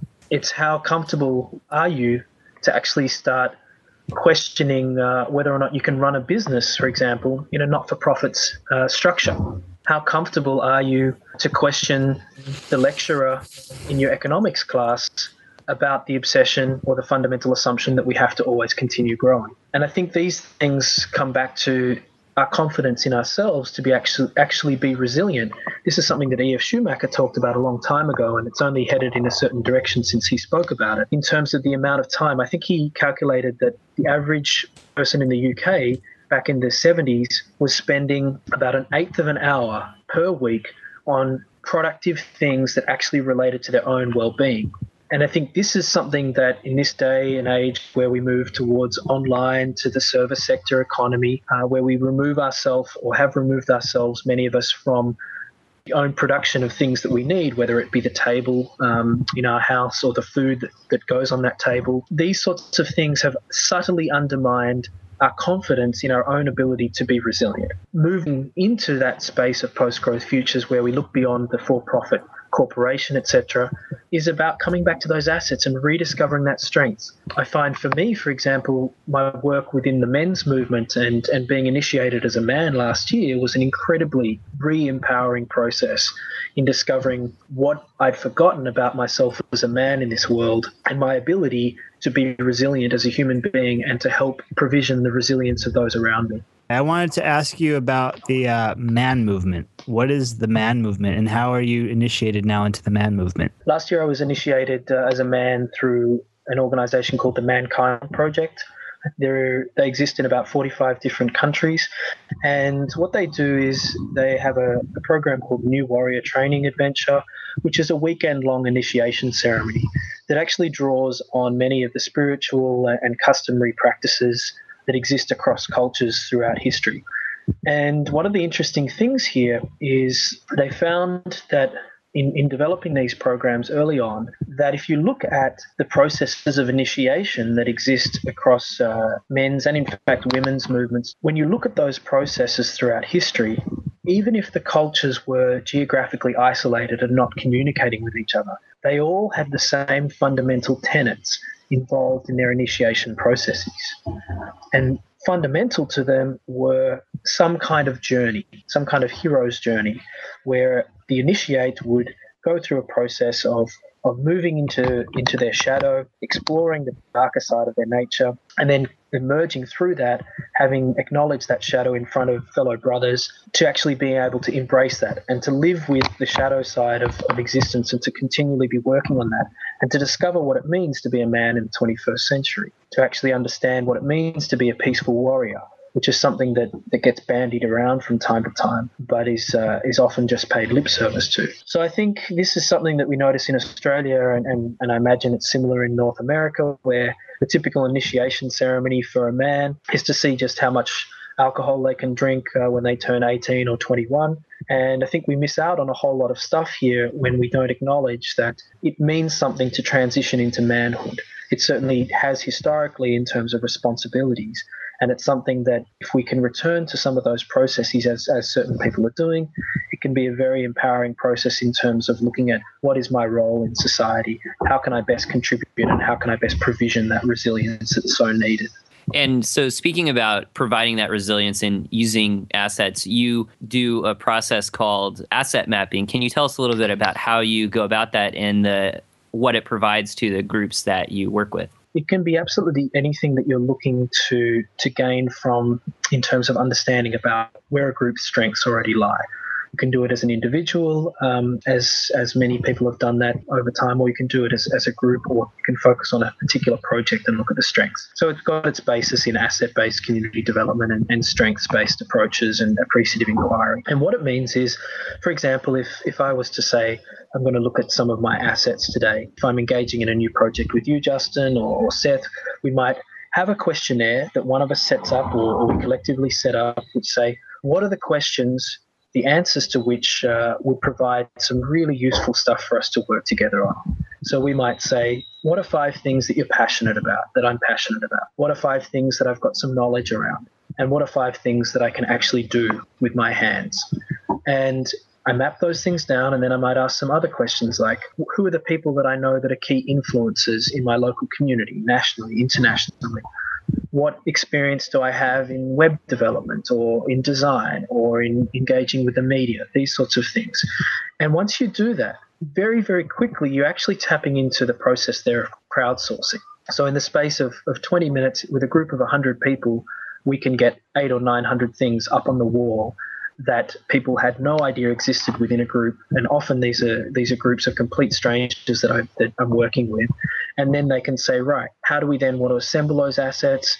For example, with a recent project I was working with, Transition Bondi, which is part of the Transition Towns movement, we identified using what's called a Delphi method, which is 3 rounds of voting with people being able to comment on the things that matter to them most. We identified 5 key areas that this group thought would be most critical and most useful for leveraging in terms of transition in their local area. Once we'd done that, they'd already mapped their assets, and I asked them to assign their assets. And these are things that can be really random, like I'm passionate about swimming, or I like going to the movies. And you put those things then on the table and you say, please self-allocate those assets that you've got here to the 5 areas that you've identified as key leverage points.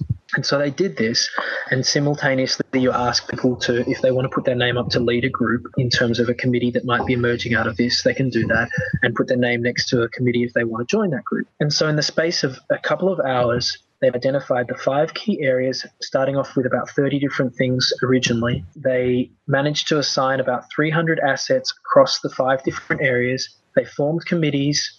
They had leaders for all but one of the projects. A couple of them had co-leaders. And the amazing thing was only 15 of the 30 people there on the night were actually part of the Transition Bondi movement. The other 15 had just walked in off the street. Most of the people there didn't know each other, and in a short period of time, they'd formed groups with stuff that they said they were willing to share themselves. The 5 issue areas that they'd identified, they all agreed they had voted for them at one point or another during the night. So in other words, you can get quick results just by looking at what the strengths there are, what people are willing to share, and putting some qualifications on that in terms of how willing you are to share things and whether or not you want to charge for things. And it's a very powerful method that I'm continuing to explore and learn more about every day. So can you asset map like our podcast, or does it have to be done in a community? Where is the context for the asset mapping? You could asset map anything you wanted to. So, for example, if you were focusing on this podcast, you start off with your basic demographics. So, what are the strengths that we already have here? What have we got in terms of all the people who we've interviewed? Who's most likely to be interested in helping us out in future with this? What have we got in terms of physical resources? Whether there's any particular resources in terms of networks, etc., or support services that you haven't tapped into. So, for example, looking at something like Idea Encore in North America as one of those places that you could get a whole lot more support to help build your podcasting service, and understanding that in doing a process where you might ask a question of each of you both and maybe put it out to your close supporters along the lines of, where are some places that we can get free or cheap support for building our podcast network? And I might write back and say, for example, well, have you checked out 5rr.com? That's a website where people put up what they're willing to do for $5. And those are sorts of things that are actually assets, incredible assets, that exist within networks that often go unspoken because we're so busy on just trying to do the work which we're meant to do that we forget, hey, there's a whole lot of latent information here, or resources, physical resources, etc., that just because no one's ever asked the question haven't been proffered to the group. So the Occupy movement built a really strong showing last year. It's still around, but it's not manifesting as strongly as it was. Rio Plus 20 was a big disappointment on the global environmental movement. How do you think the movement for a post-growth future could maybe use some of these tools of asset mapping, or actually start shaping itself here in the near future? I think it's important to say that it's already happening. For mine, post-growth futures won't necessarily fit under any particular banner, whether it's Occupy or an environmentalist 350.org kind of banner, etc. I think post-growth futures are diverse by their very nature.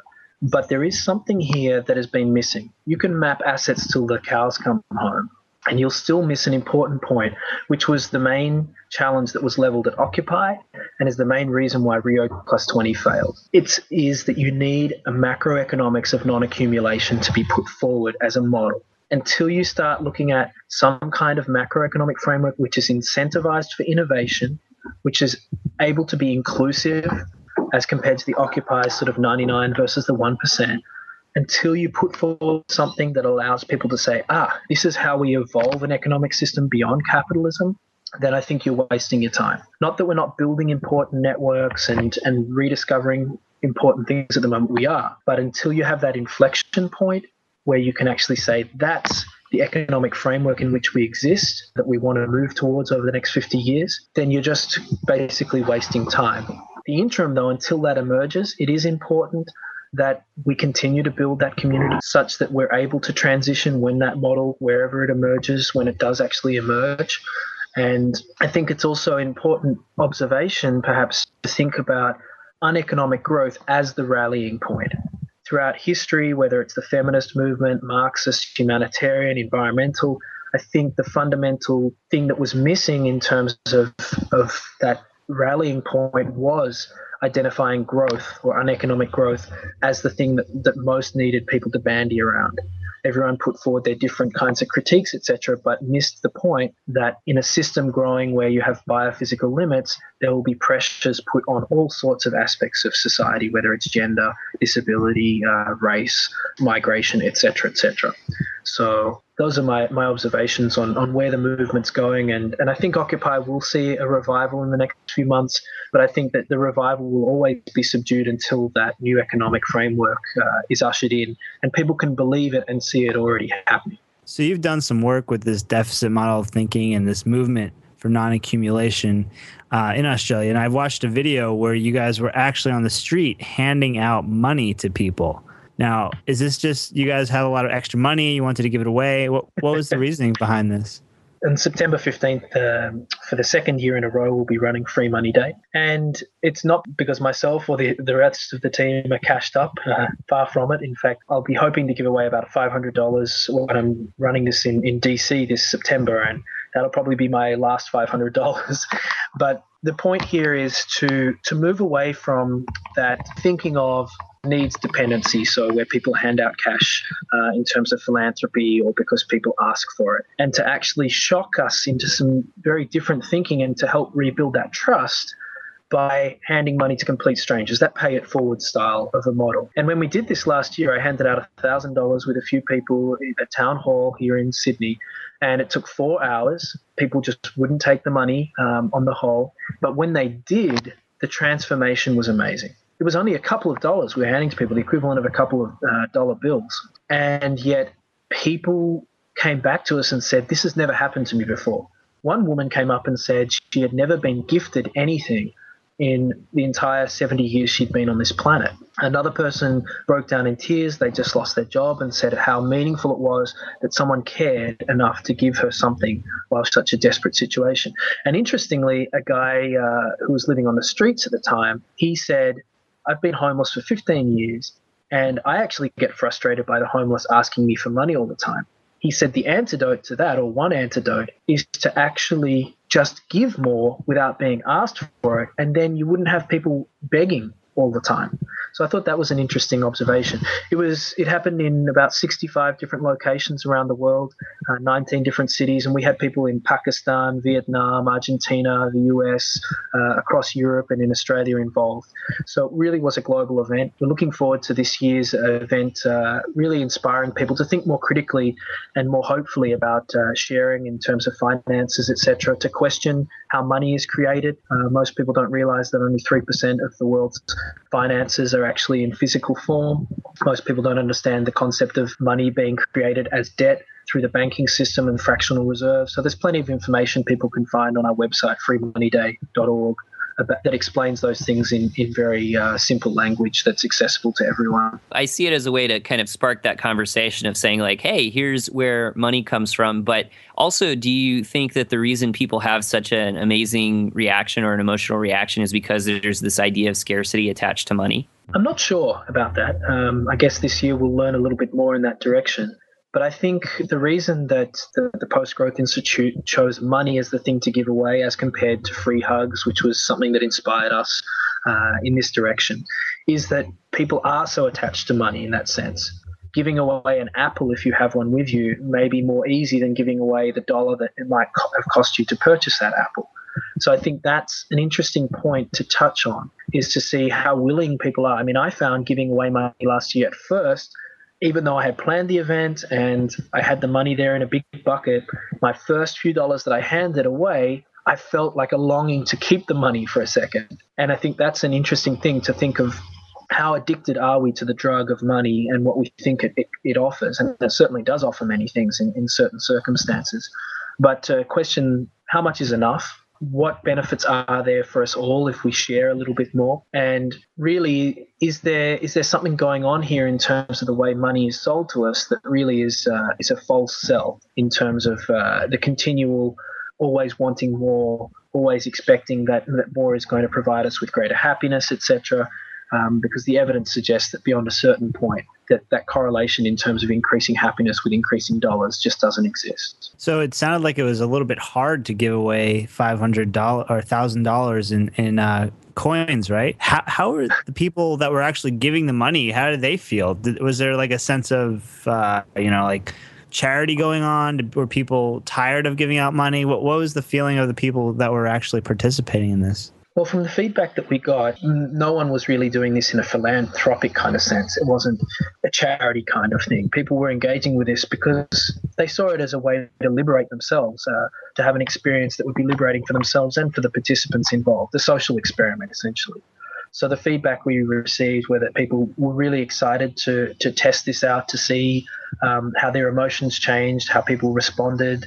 People were a bit deflated at first on the whole when people were skeptical or just wouldn't take the money, full stop. And so I think that was interesting. And also for some of the people involved, it was pretty much draining their bank balance to zero. And so that was an interesting thing for them to explore. What does it mean to take myself down into a space of trust where I have to trust that the world is going to provide for me if I continue trying to do good things beyond Free Money Day. And were people participating outside of who you expected to participate? Were these like people coming down from corporate boardrooms and handing out money, or were these people who typically didn't have a lot of money? No, we had the whole gamut of people. I think in Dubai we had some senior executives who were handing out money, people in the public sector, people who were homeless, people who were activists, all sorts of people were involved. And I think that's the appeal. That's why we tried to set up this event. If you're trying to talk about post-growth futures with people, forget it. On the back of the Occupy movement, there's too much of a divisiveness around these sorts of conversations where it gets into blame game or old school dichotomies of left, right, etc., that really aren't so helpful.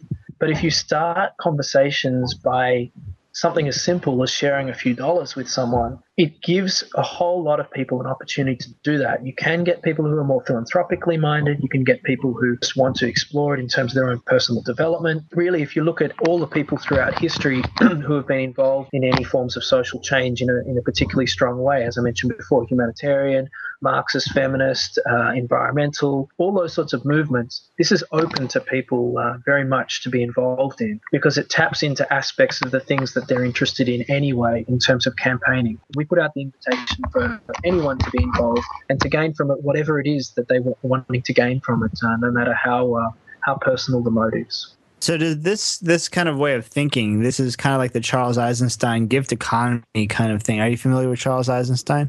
Yeah, in fact, Charles is one of our biggest supporters for Free Money Day. Yeah. So how does the Free Money Day kind of fit into the whole gift economy idea? Is there a way that it kind of can kind of mesh the two ideas together? Yes and no. I mean, it is part of a gift economy. It's hoping to inspire that. Certainly with the local directory that I'm developing here on the Hawkesbury River, there's a big aspect of gift economy. You'll see out of the 200 things that people have listed that they're willing to share, the vast majority are things they're willing to share for free. So Free Money Day is an effort in part to inspire people to think, what can I give without necessarily having to charge for it? But at the same time, it's also asking, well, what might a financial system that actually works look like?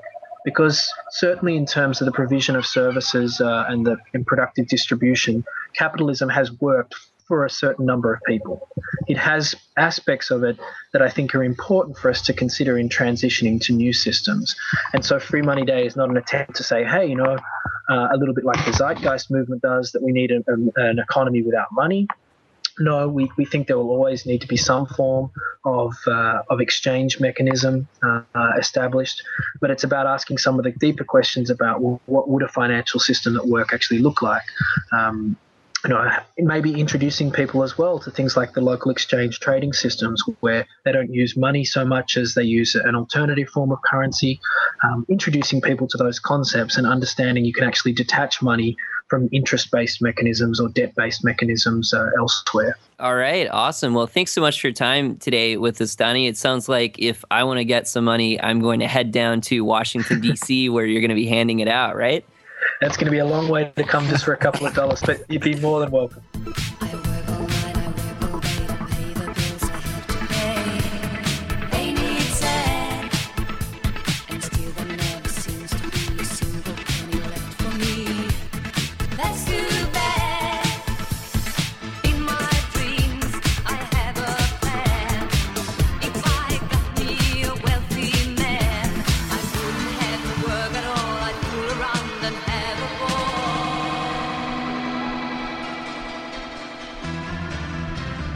Money, money, money, must be funny in the rich man's world. Money, money, money, always sunny in the rich man's world. So that closes out our conversation with Donnie in talking about post-growth futures and Free Money Day. Seth, are you ready to give out all of your money? Oh, I am going to the bank right now. I have my ATM card in my hand, and I am going to be pulling out all my money in quarters and handing it out to passersby. So you heard it here first. Seth is going to be down at his local bank on September the 15th, handing out money to random people on the street. I didn't say where I was going to be, but that's where I'm going to get the money from. Right. Well, why not just give it out right there? Oh, because people are going into the bank and they don't want to be harassed by me. Maybe I'll go to the grocery store and hand it out there. And just hand out free money? Yeah. Or maybe I'll go convert the money into, beer and then hand out free beer. No, that misses the point entirely. Ugh. But I thought that was really cool how Donnie was talking about the whole idea that capitalism has trained us to look at this deficit, to build in this idea of deficit, to always want more and think of all we don't have. And when thinking about the issues of the end of economic growth, it's always, it's really easy to think like, we don't really have what we need headed into this future of scarcity. And I think it's really refreshing take to look at all the people around you and say, what is it that person can do to help out in our community and to do this whole asset mapping process? If everyone thought that way, I don't think that people would have to necessarily fear the end of globalization and the end of the global economy. Since we're born, we are trained to value money above all else. You go to school so that you can get a job, so that you can get a house, so that you can get married. And marriage is very much about money as well. You don't want to marry somebody who's financially insecure. You want to have all these things so that you can be able to live independently from your neighbor. You want to have money so that you can be safe. And that kind of goes against what it really means to be human in a lot of ways, because you isolate so many people just in just having money and living in a house, a one family house where you don't really interact with anyone if you don't have to. Many people in the United States don't know their neighbors. I mean, myself, I very, very rarely interact with my neighbors in my apartment complex. I see them sometimes. I'll wave to them. I'll try to say hello, and they walk right by. But it could be because I'm just really smelly. Yeah, I don't think it's because you're smelly and hairy. I think it's just because any kind of interaction with people is really hard in a lot of ways. And so I think that Donnie and the Post Growth Institute has found some really great ways to help break down those barriers. So that's really exciting. Well, thanks again to Donnie for joining us from Australia. And that takes us to our next segment, which received so much overwhelming feedback, we just had to do it again. That's right, Justin. We received so much positive feedback when we brought on John Michael Greer that we had to bring him back on again.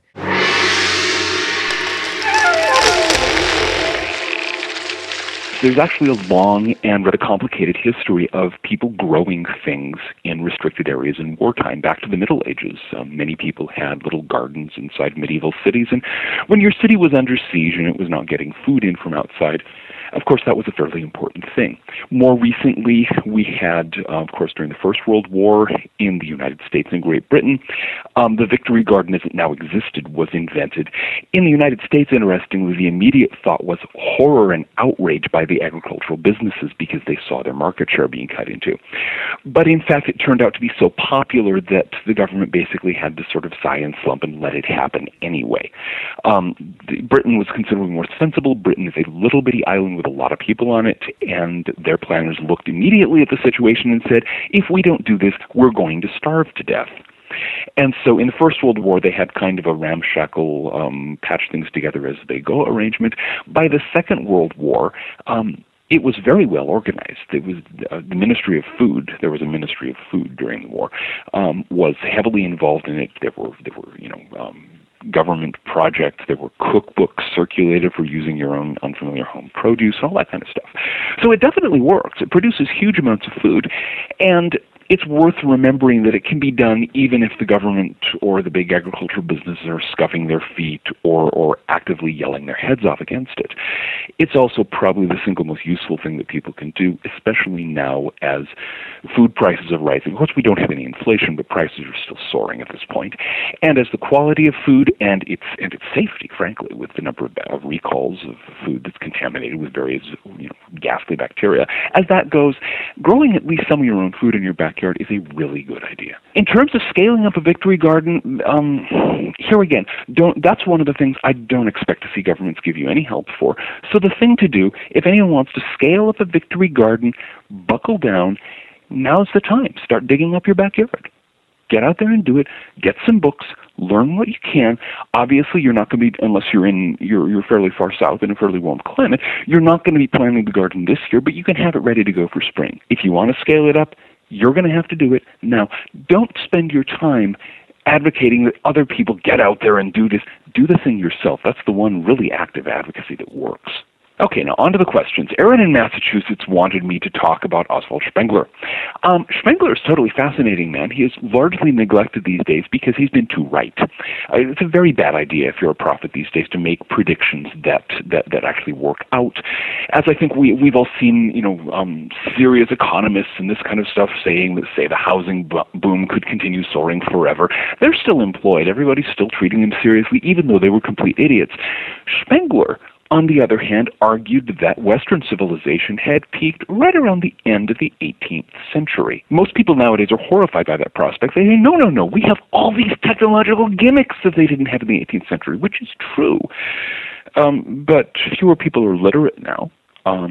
Our culture has gone to heck. The music that we listen to, the art that if anybody bothered to look at art these days, most don't.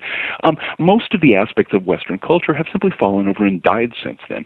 And those things that are still vital, that still have some energy, still have some life, are one and all influenced sometime or simply taken over wholesale from non-Western cultures.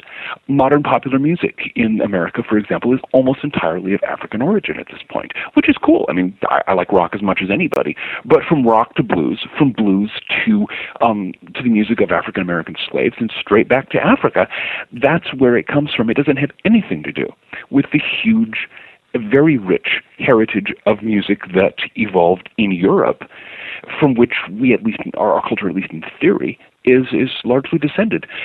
That tradition is dead. I mean, the mummy gets propped up for display at symphony orchestras now and again, but who's listening to modern classical music? And to the extent that it's listenable to, which is very questionable. This is what Spengler was talking about.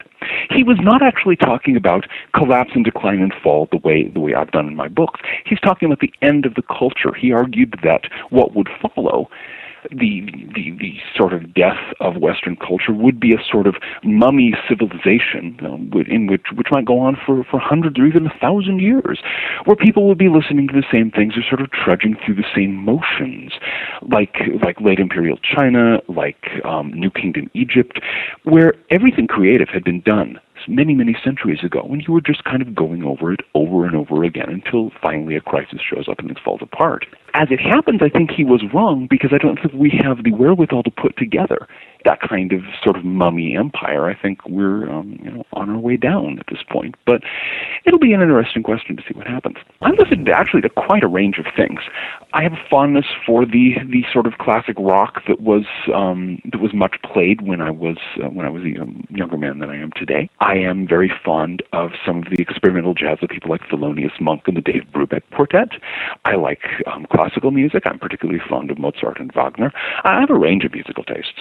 Now, Nathan in Ontario asked how people who sought to make change through history sustain themselves through the long, grinding tedium of participating in social change, and how faith, religion, or spirituality played a role in those groups. Okay, now that actually raises some very, very complicated and troubling questions, because most social change is not caused by people setting out to change it. We have this sense of entitlement in modern society that says we ought to be able to make the society we want. And in fact, there have been many people over the last few centuries who've set out to make a better society. The problem is that the society they end up with is rarely the one they start with. The philosophes in pre-revolutionary France were convinced they were going to create this marvelous republic of reason. Instead, they got the terror, followed by Napoleon, followed by the Napoleonic Wars, followed by the restoration of the French monarchy. A lot of people in Russia before 1917 were convinced that when the revolution came, come the revolution, comrade, we will all eat strawberries and cream. Well, we saw how that worked out. Social change is a complex thing because societies are not our pets. Societies are complex systems, and they respond to pressures for change in intricate and unpredictable ways. It's like trying to push a hurricane. Okay, now, how do people sustain themselves when they want to make these changes? Well, unfortunately, the most usual ways of doing that are utopian fantasies, ethnic hatreds, and conspiracy theories. Usually that's what makes for a pressure for social change that will continue over a very long period. Either you've got, as the communists did, the fantasy of this perfect workers' paradise, which of course never happened and couldn't happen. You have ethnic hatreds. There were a lot of people in the American South up until 1861 who were pushing very hard for an independent South that would, of course, after that crashed and burned at Appomattox. There were a lot of people who continued to push for that kind of corrupt social change for many, many years thereafter, on that same basis of ethnic hatred. And then finally, conspiracy theories are always a good ploy. That doesn't mean I'm suggesting that these things are good ideas. It's what history shows tends to work. As for faith, religion, and spirituality, okay. This is a complicated issue because when you mix up your religion and politics, people get hurt. It is that simple. Everybody thinks, I can make social change based on my spiritual beliefs, based on my religious beliefs, based on what have you. You can't. Because what will happen is that the politics will seep in and eat out the spirituality from the core outwards, and then you'll be left with politics dressed in a funky religious outfit. That's always what happens. One of the basic principles of all valid spiritual traditions, and I know I'm making a huge generalization here, but yes, I'm going to make that generalization, is that it's not about forcing the world to conform to our desires. That's not what spirituality is. It is not the sort of the secret garbage of, insisting that the universe cough up whatever we want, whether it's a Mercedes-Benz in the driveway or some kind of wonderful new society where I get everything I want in terms of political structure, what have you. That's not what spirituality is about. It is not what magic is about, by the way. It is not also a useful approach to deal with any kind of life situation. You have to realize that the world is a complex system. It is much bigger than you are. It was here before you arrived. It will be here when you are gone. The changes you can make in it are real. But you're going to make those changes mostly by changing yourself and by figuring out how you can interact with the situation in a mutually constructive way. That's not the same thing as expecting, God to bail you out, or even expecting that God agrees with you, or the gods, or goddess, or whatever you want to call it. Don't assume that spirituality, whatever spiritual forces you follow, have your back when you get into politics, because they don't. David Korwitz's very interesting, fast study on the possibility of fast financial collapse is an extremely good study, and one of the best things about it is that Korwitz specifically goes through and explains his presuppositions. One of them is that governments will do effectively nothing, that they'll sit on their hands and make plaintive noises while everything falls apart. This cannot be justified by history. This is not what governments do when they're facing an existential crisis. It is that simple. They may overreact, but they will not just sit there and whimper. Okay, If they were to do so, he'd probably be right, but they won't. I mean, we know what governments do in that kind of situation. Countries have their economies fall apart all the time. Argentina's had it happen quite recently. Russia had it happen not that long ago. We can go through the litany of nations that have had currency collapses, financial freeze-ups. I mean, the United States had one in 1932 and 1933. It's not a hard question. Everybody in governments knows what you do about that. So, that being the case, his study is a very interesting hypothetical study of what would happen if people behaved in ways that they don't. Generally, the whole fast collapse thing it's very much, people have that thing hardwired into their heads that the only alternative to continued progress is this sudden kablam that brings everything crashing to the ground. History doesn't happen that way.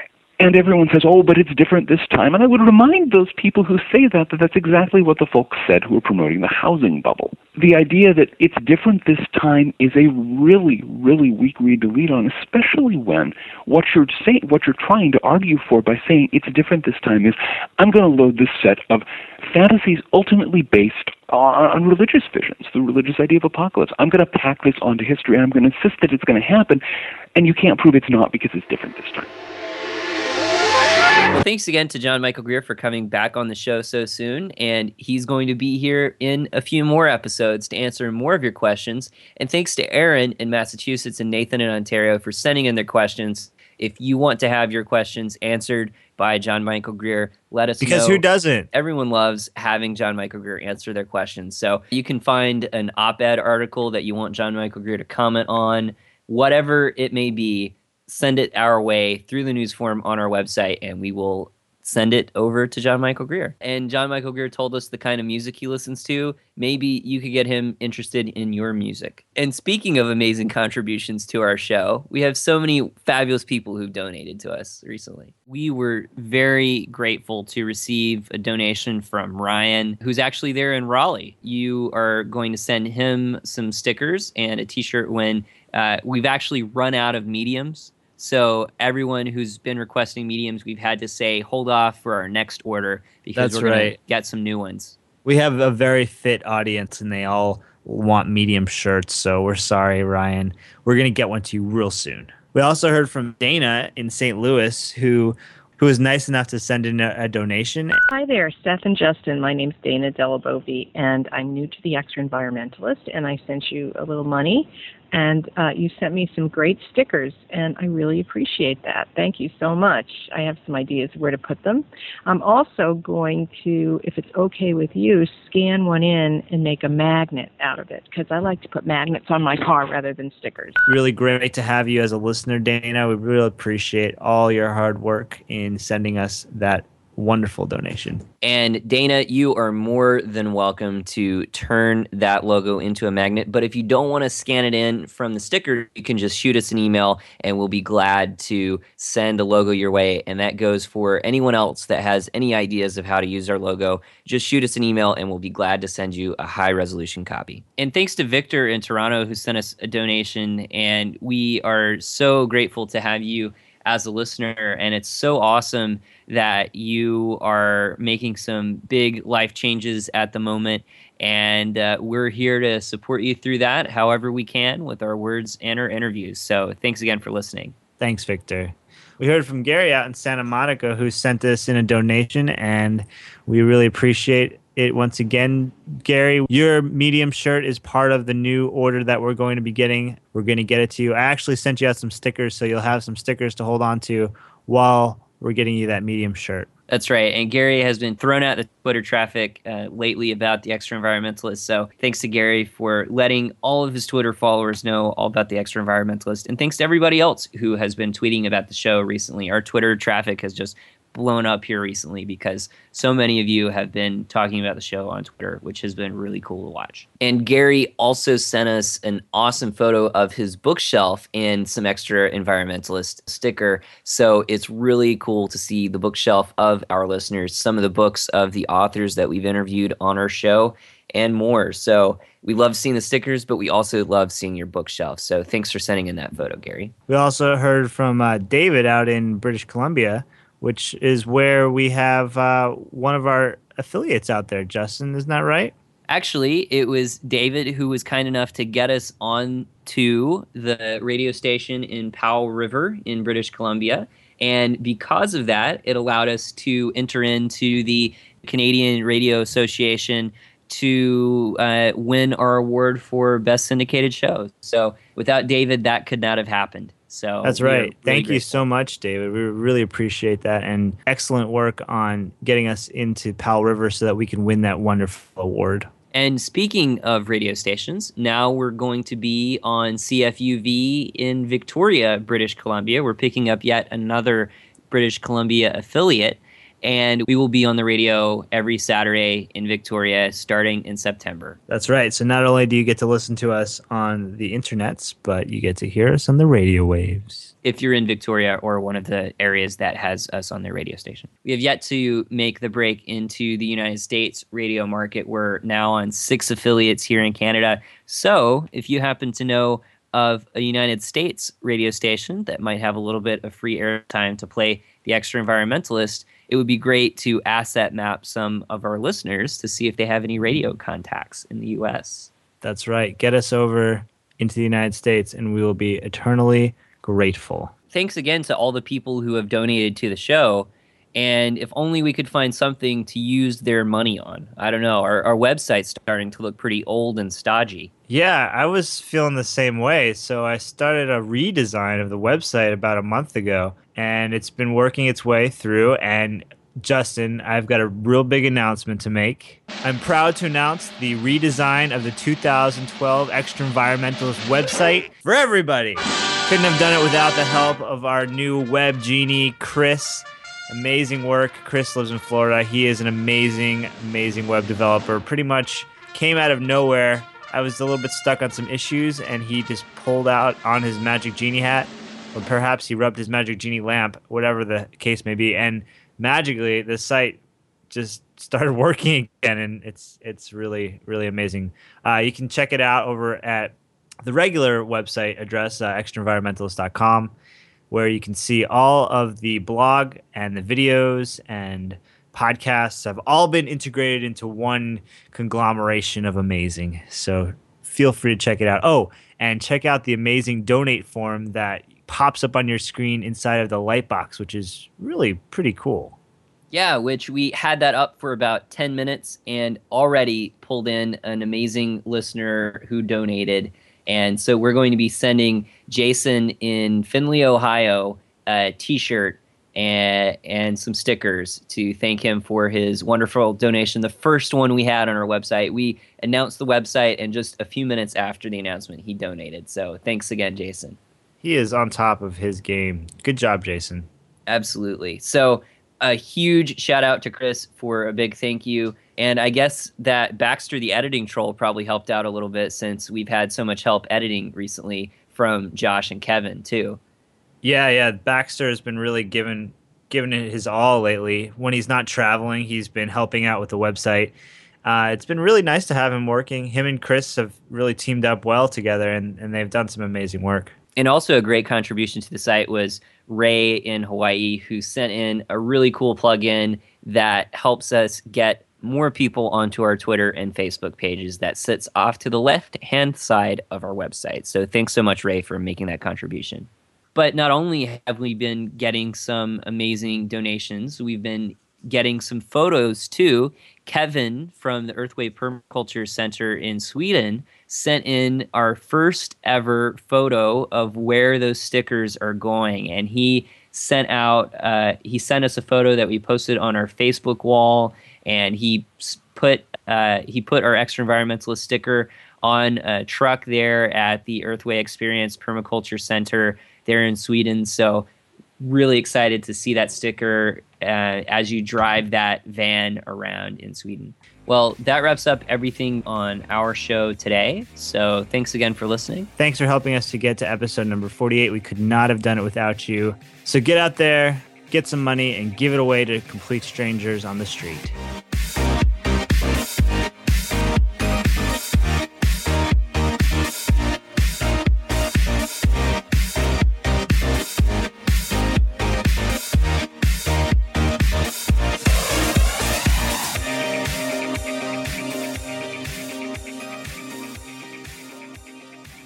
economic growth, as normally defined, which is an increase in gross domestic product, increase in the value of goods and services that are consumed by final consumers, and that's the main component, that has only been going on at most for 10 generations. 10 generations isn't actually that long, a couple of hundred years.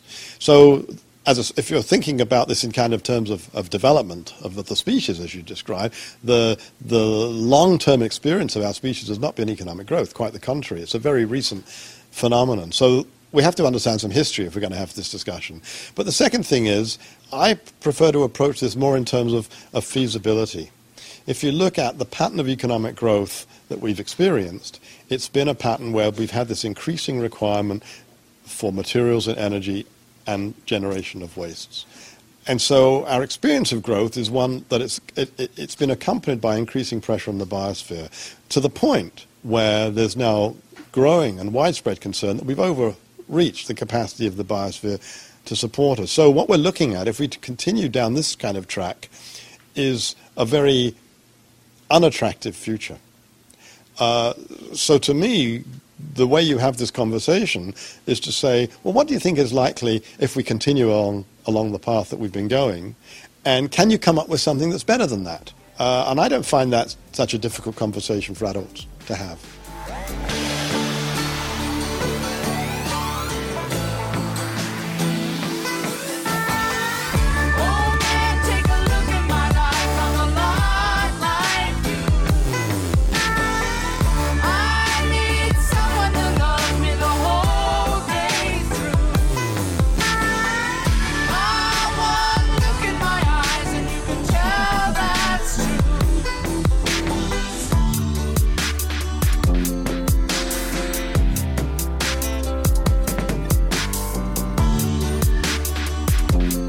On the next Extra Environmentalist, Dmitry Orlov.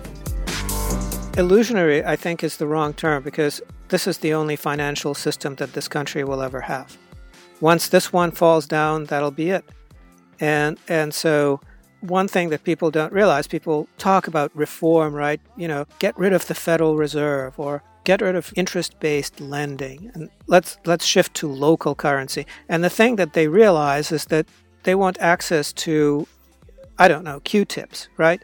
And the thing that they don't realize is that the factory that makes Q-tips uses leased equipment that was purchased based on a loan, and that loan has to be paid, and that loan doesn't have a zero interest rate. So if you want your Q-tips, you have to go with the system that we have now, but if you eradicate the system, if you do anything to it, then the whole thing crumbles, because it was created during a time of plenty, which is gone. It'll never come back. What we have now will keep going for a while, and then it will no longer exist, and that'll be it.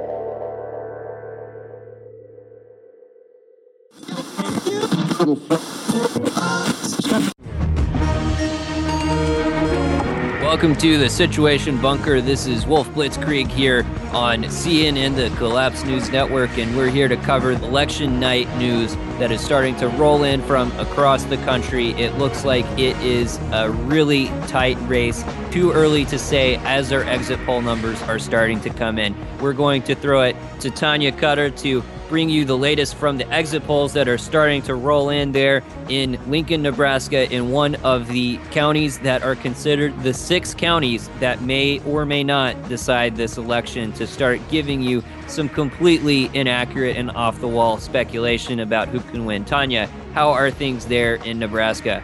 That's right, Wolf. I've been here in Lincoln, Nebraska for about 10 hours now. I'm not sure why I camped out before the election, but I'm here, and it seems that election results are extremely tight. Now, Tanya, when you say tight, that's not to say that a lot of people have been showing up. How many people have you actually seen there at the polling station there in Nebraska today? That's a great question, Wolf. I actually, since my time here, the 10 hours I've spent here, the people I've seen walking in and out have mainly been poll workers. It seems that not a single voter has shown up at the polls, but it's too close to tell right now, Wolf. Now let's take what you've said, Tanya, and go to Northern Virginia, one of the districts that will once again decide this election. This is where the action is at. This is what the Situation Bunker is all about. Now, Stacy, tell us, what does it look like in Fairfax County in Virginia? Wolf, I've just arrived here in Fairfax County. I spent the last 5 hours over in Hanover County, where it seems that nobody has shown up at the polls. We thought that we'd head over to Fairfax to see if there was any difference here, but it seems that nobody has shown up. Wolf, have you ever seen anything like this before?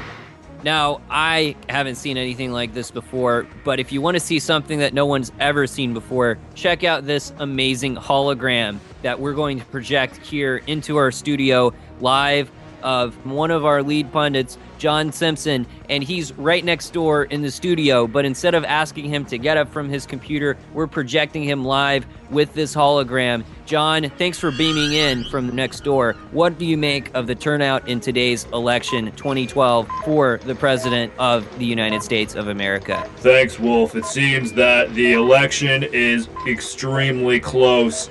As you can see on this huge projection map that's right behind my 3D image, it is too close to call. It seems that we've had one vote come in Buffalo, New York, where the race is so close that that single vote has pretty much decided the entire state. Now, I don't think that anybody in the Romney or Obama camps were expecting this kind of heated turnout for the election. To get their reaction, we're going to take it to the lead campaign director for the Obama camp, Velocity Raptor. Can you tell us how things are turning out here today? Is this what you were expecting? Now, I know some of that campaign jargon is difficult for our listening audience to make out. That's why we're going to take it back to the hologram of John Simpson to break down. John, what did we just hear from Raptor at the Obama camp? Yes, Wolf, it seems that Raptor is making quite a nuanced statement here. They're expecting a huge turnout coming from the small state of Rhode Island. That seems to be the only state that has one potential voter who does not understand what really is happening. Thank you for that breakdown, John. Now let's take it over to the Romney campaign headquarters to hear from their lead campaign director, Ima Satan. Ima, can you tell us what is happening there in the Romney camp? The Romney campaign is extremely excited about the turnout. Every person who has turned out to vote, we now have their souls in a very special place. Thank you for that update, Ima. It is very important to hear what's going on at the campaign headquarters at this tumultuous time. Thank you for sharing these few moments with us and our Situation Bunker audience. Now, one place we have been seeing lots of activity tonight is in downtown Manhattan Financial District, turning out to vote. Stacy Kuo is there, reporting live on the scene. Stacy, what have you been seeing there? Yes, Wolf, it seems as if Wall Street, as if reacting to the lack of voters in the United States, has turned up to the polls in record numbers.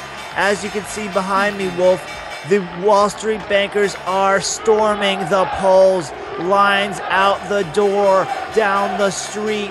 The last time I saw this kind of turnout was when there was a 20% discount on bluefin leather briefcases. It's crazy down here. Because I'm unable to process the situation and form an opinion on my own, we're going to cut over to the hologram of John Simpson, our political expert that appears to be having problems. John, I hope you can just walk those 5 steps over from the next door studio and talk to us.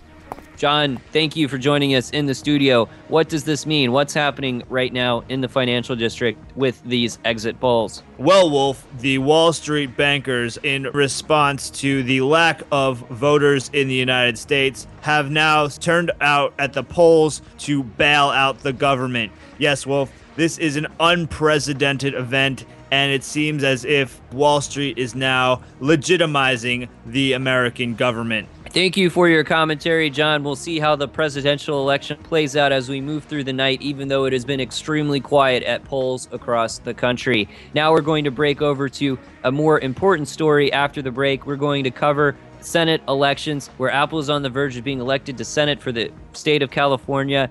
Will the iPhone be the new driver's license that you need? Will Steve Jobs be legislated back from the dead? We'll find out when we get back from this break here on The Situation Bunker.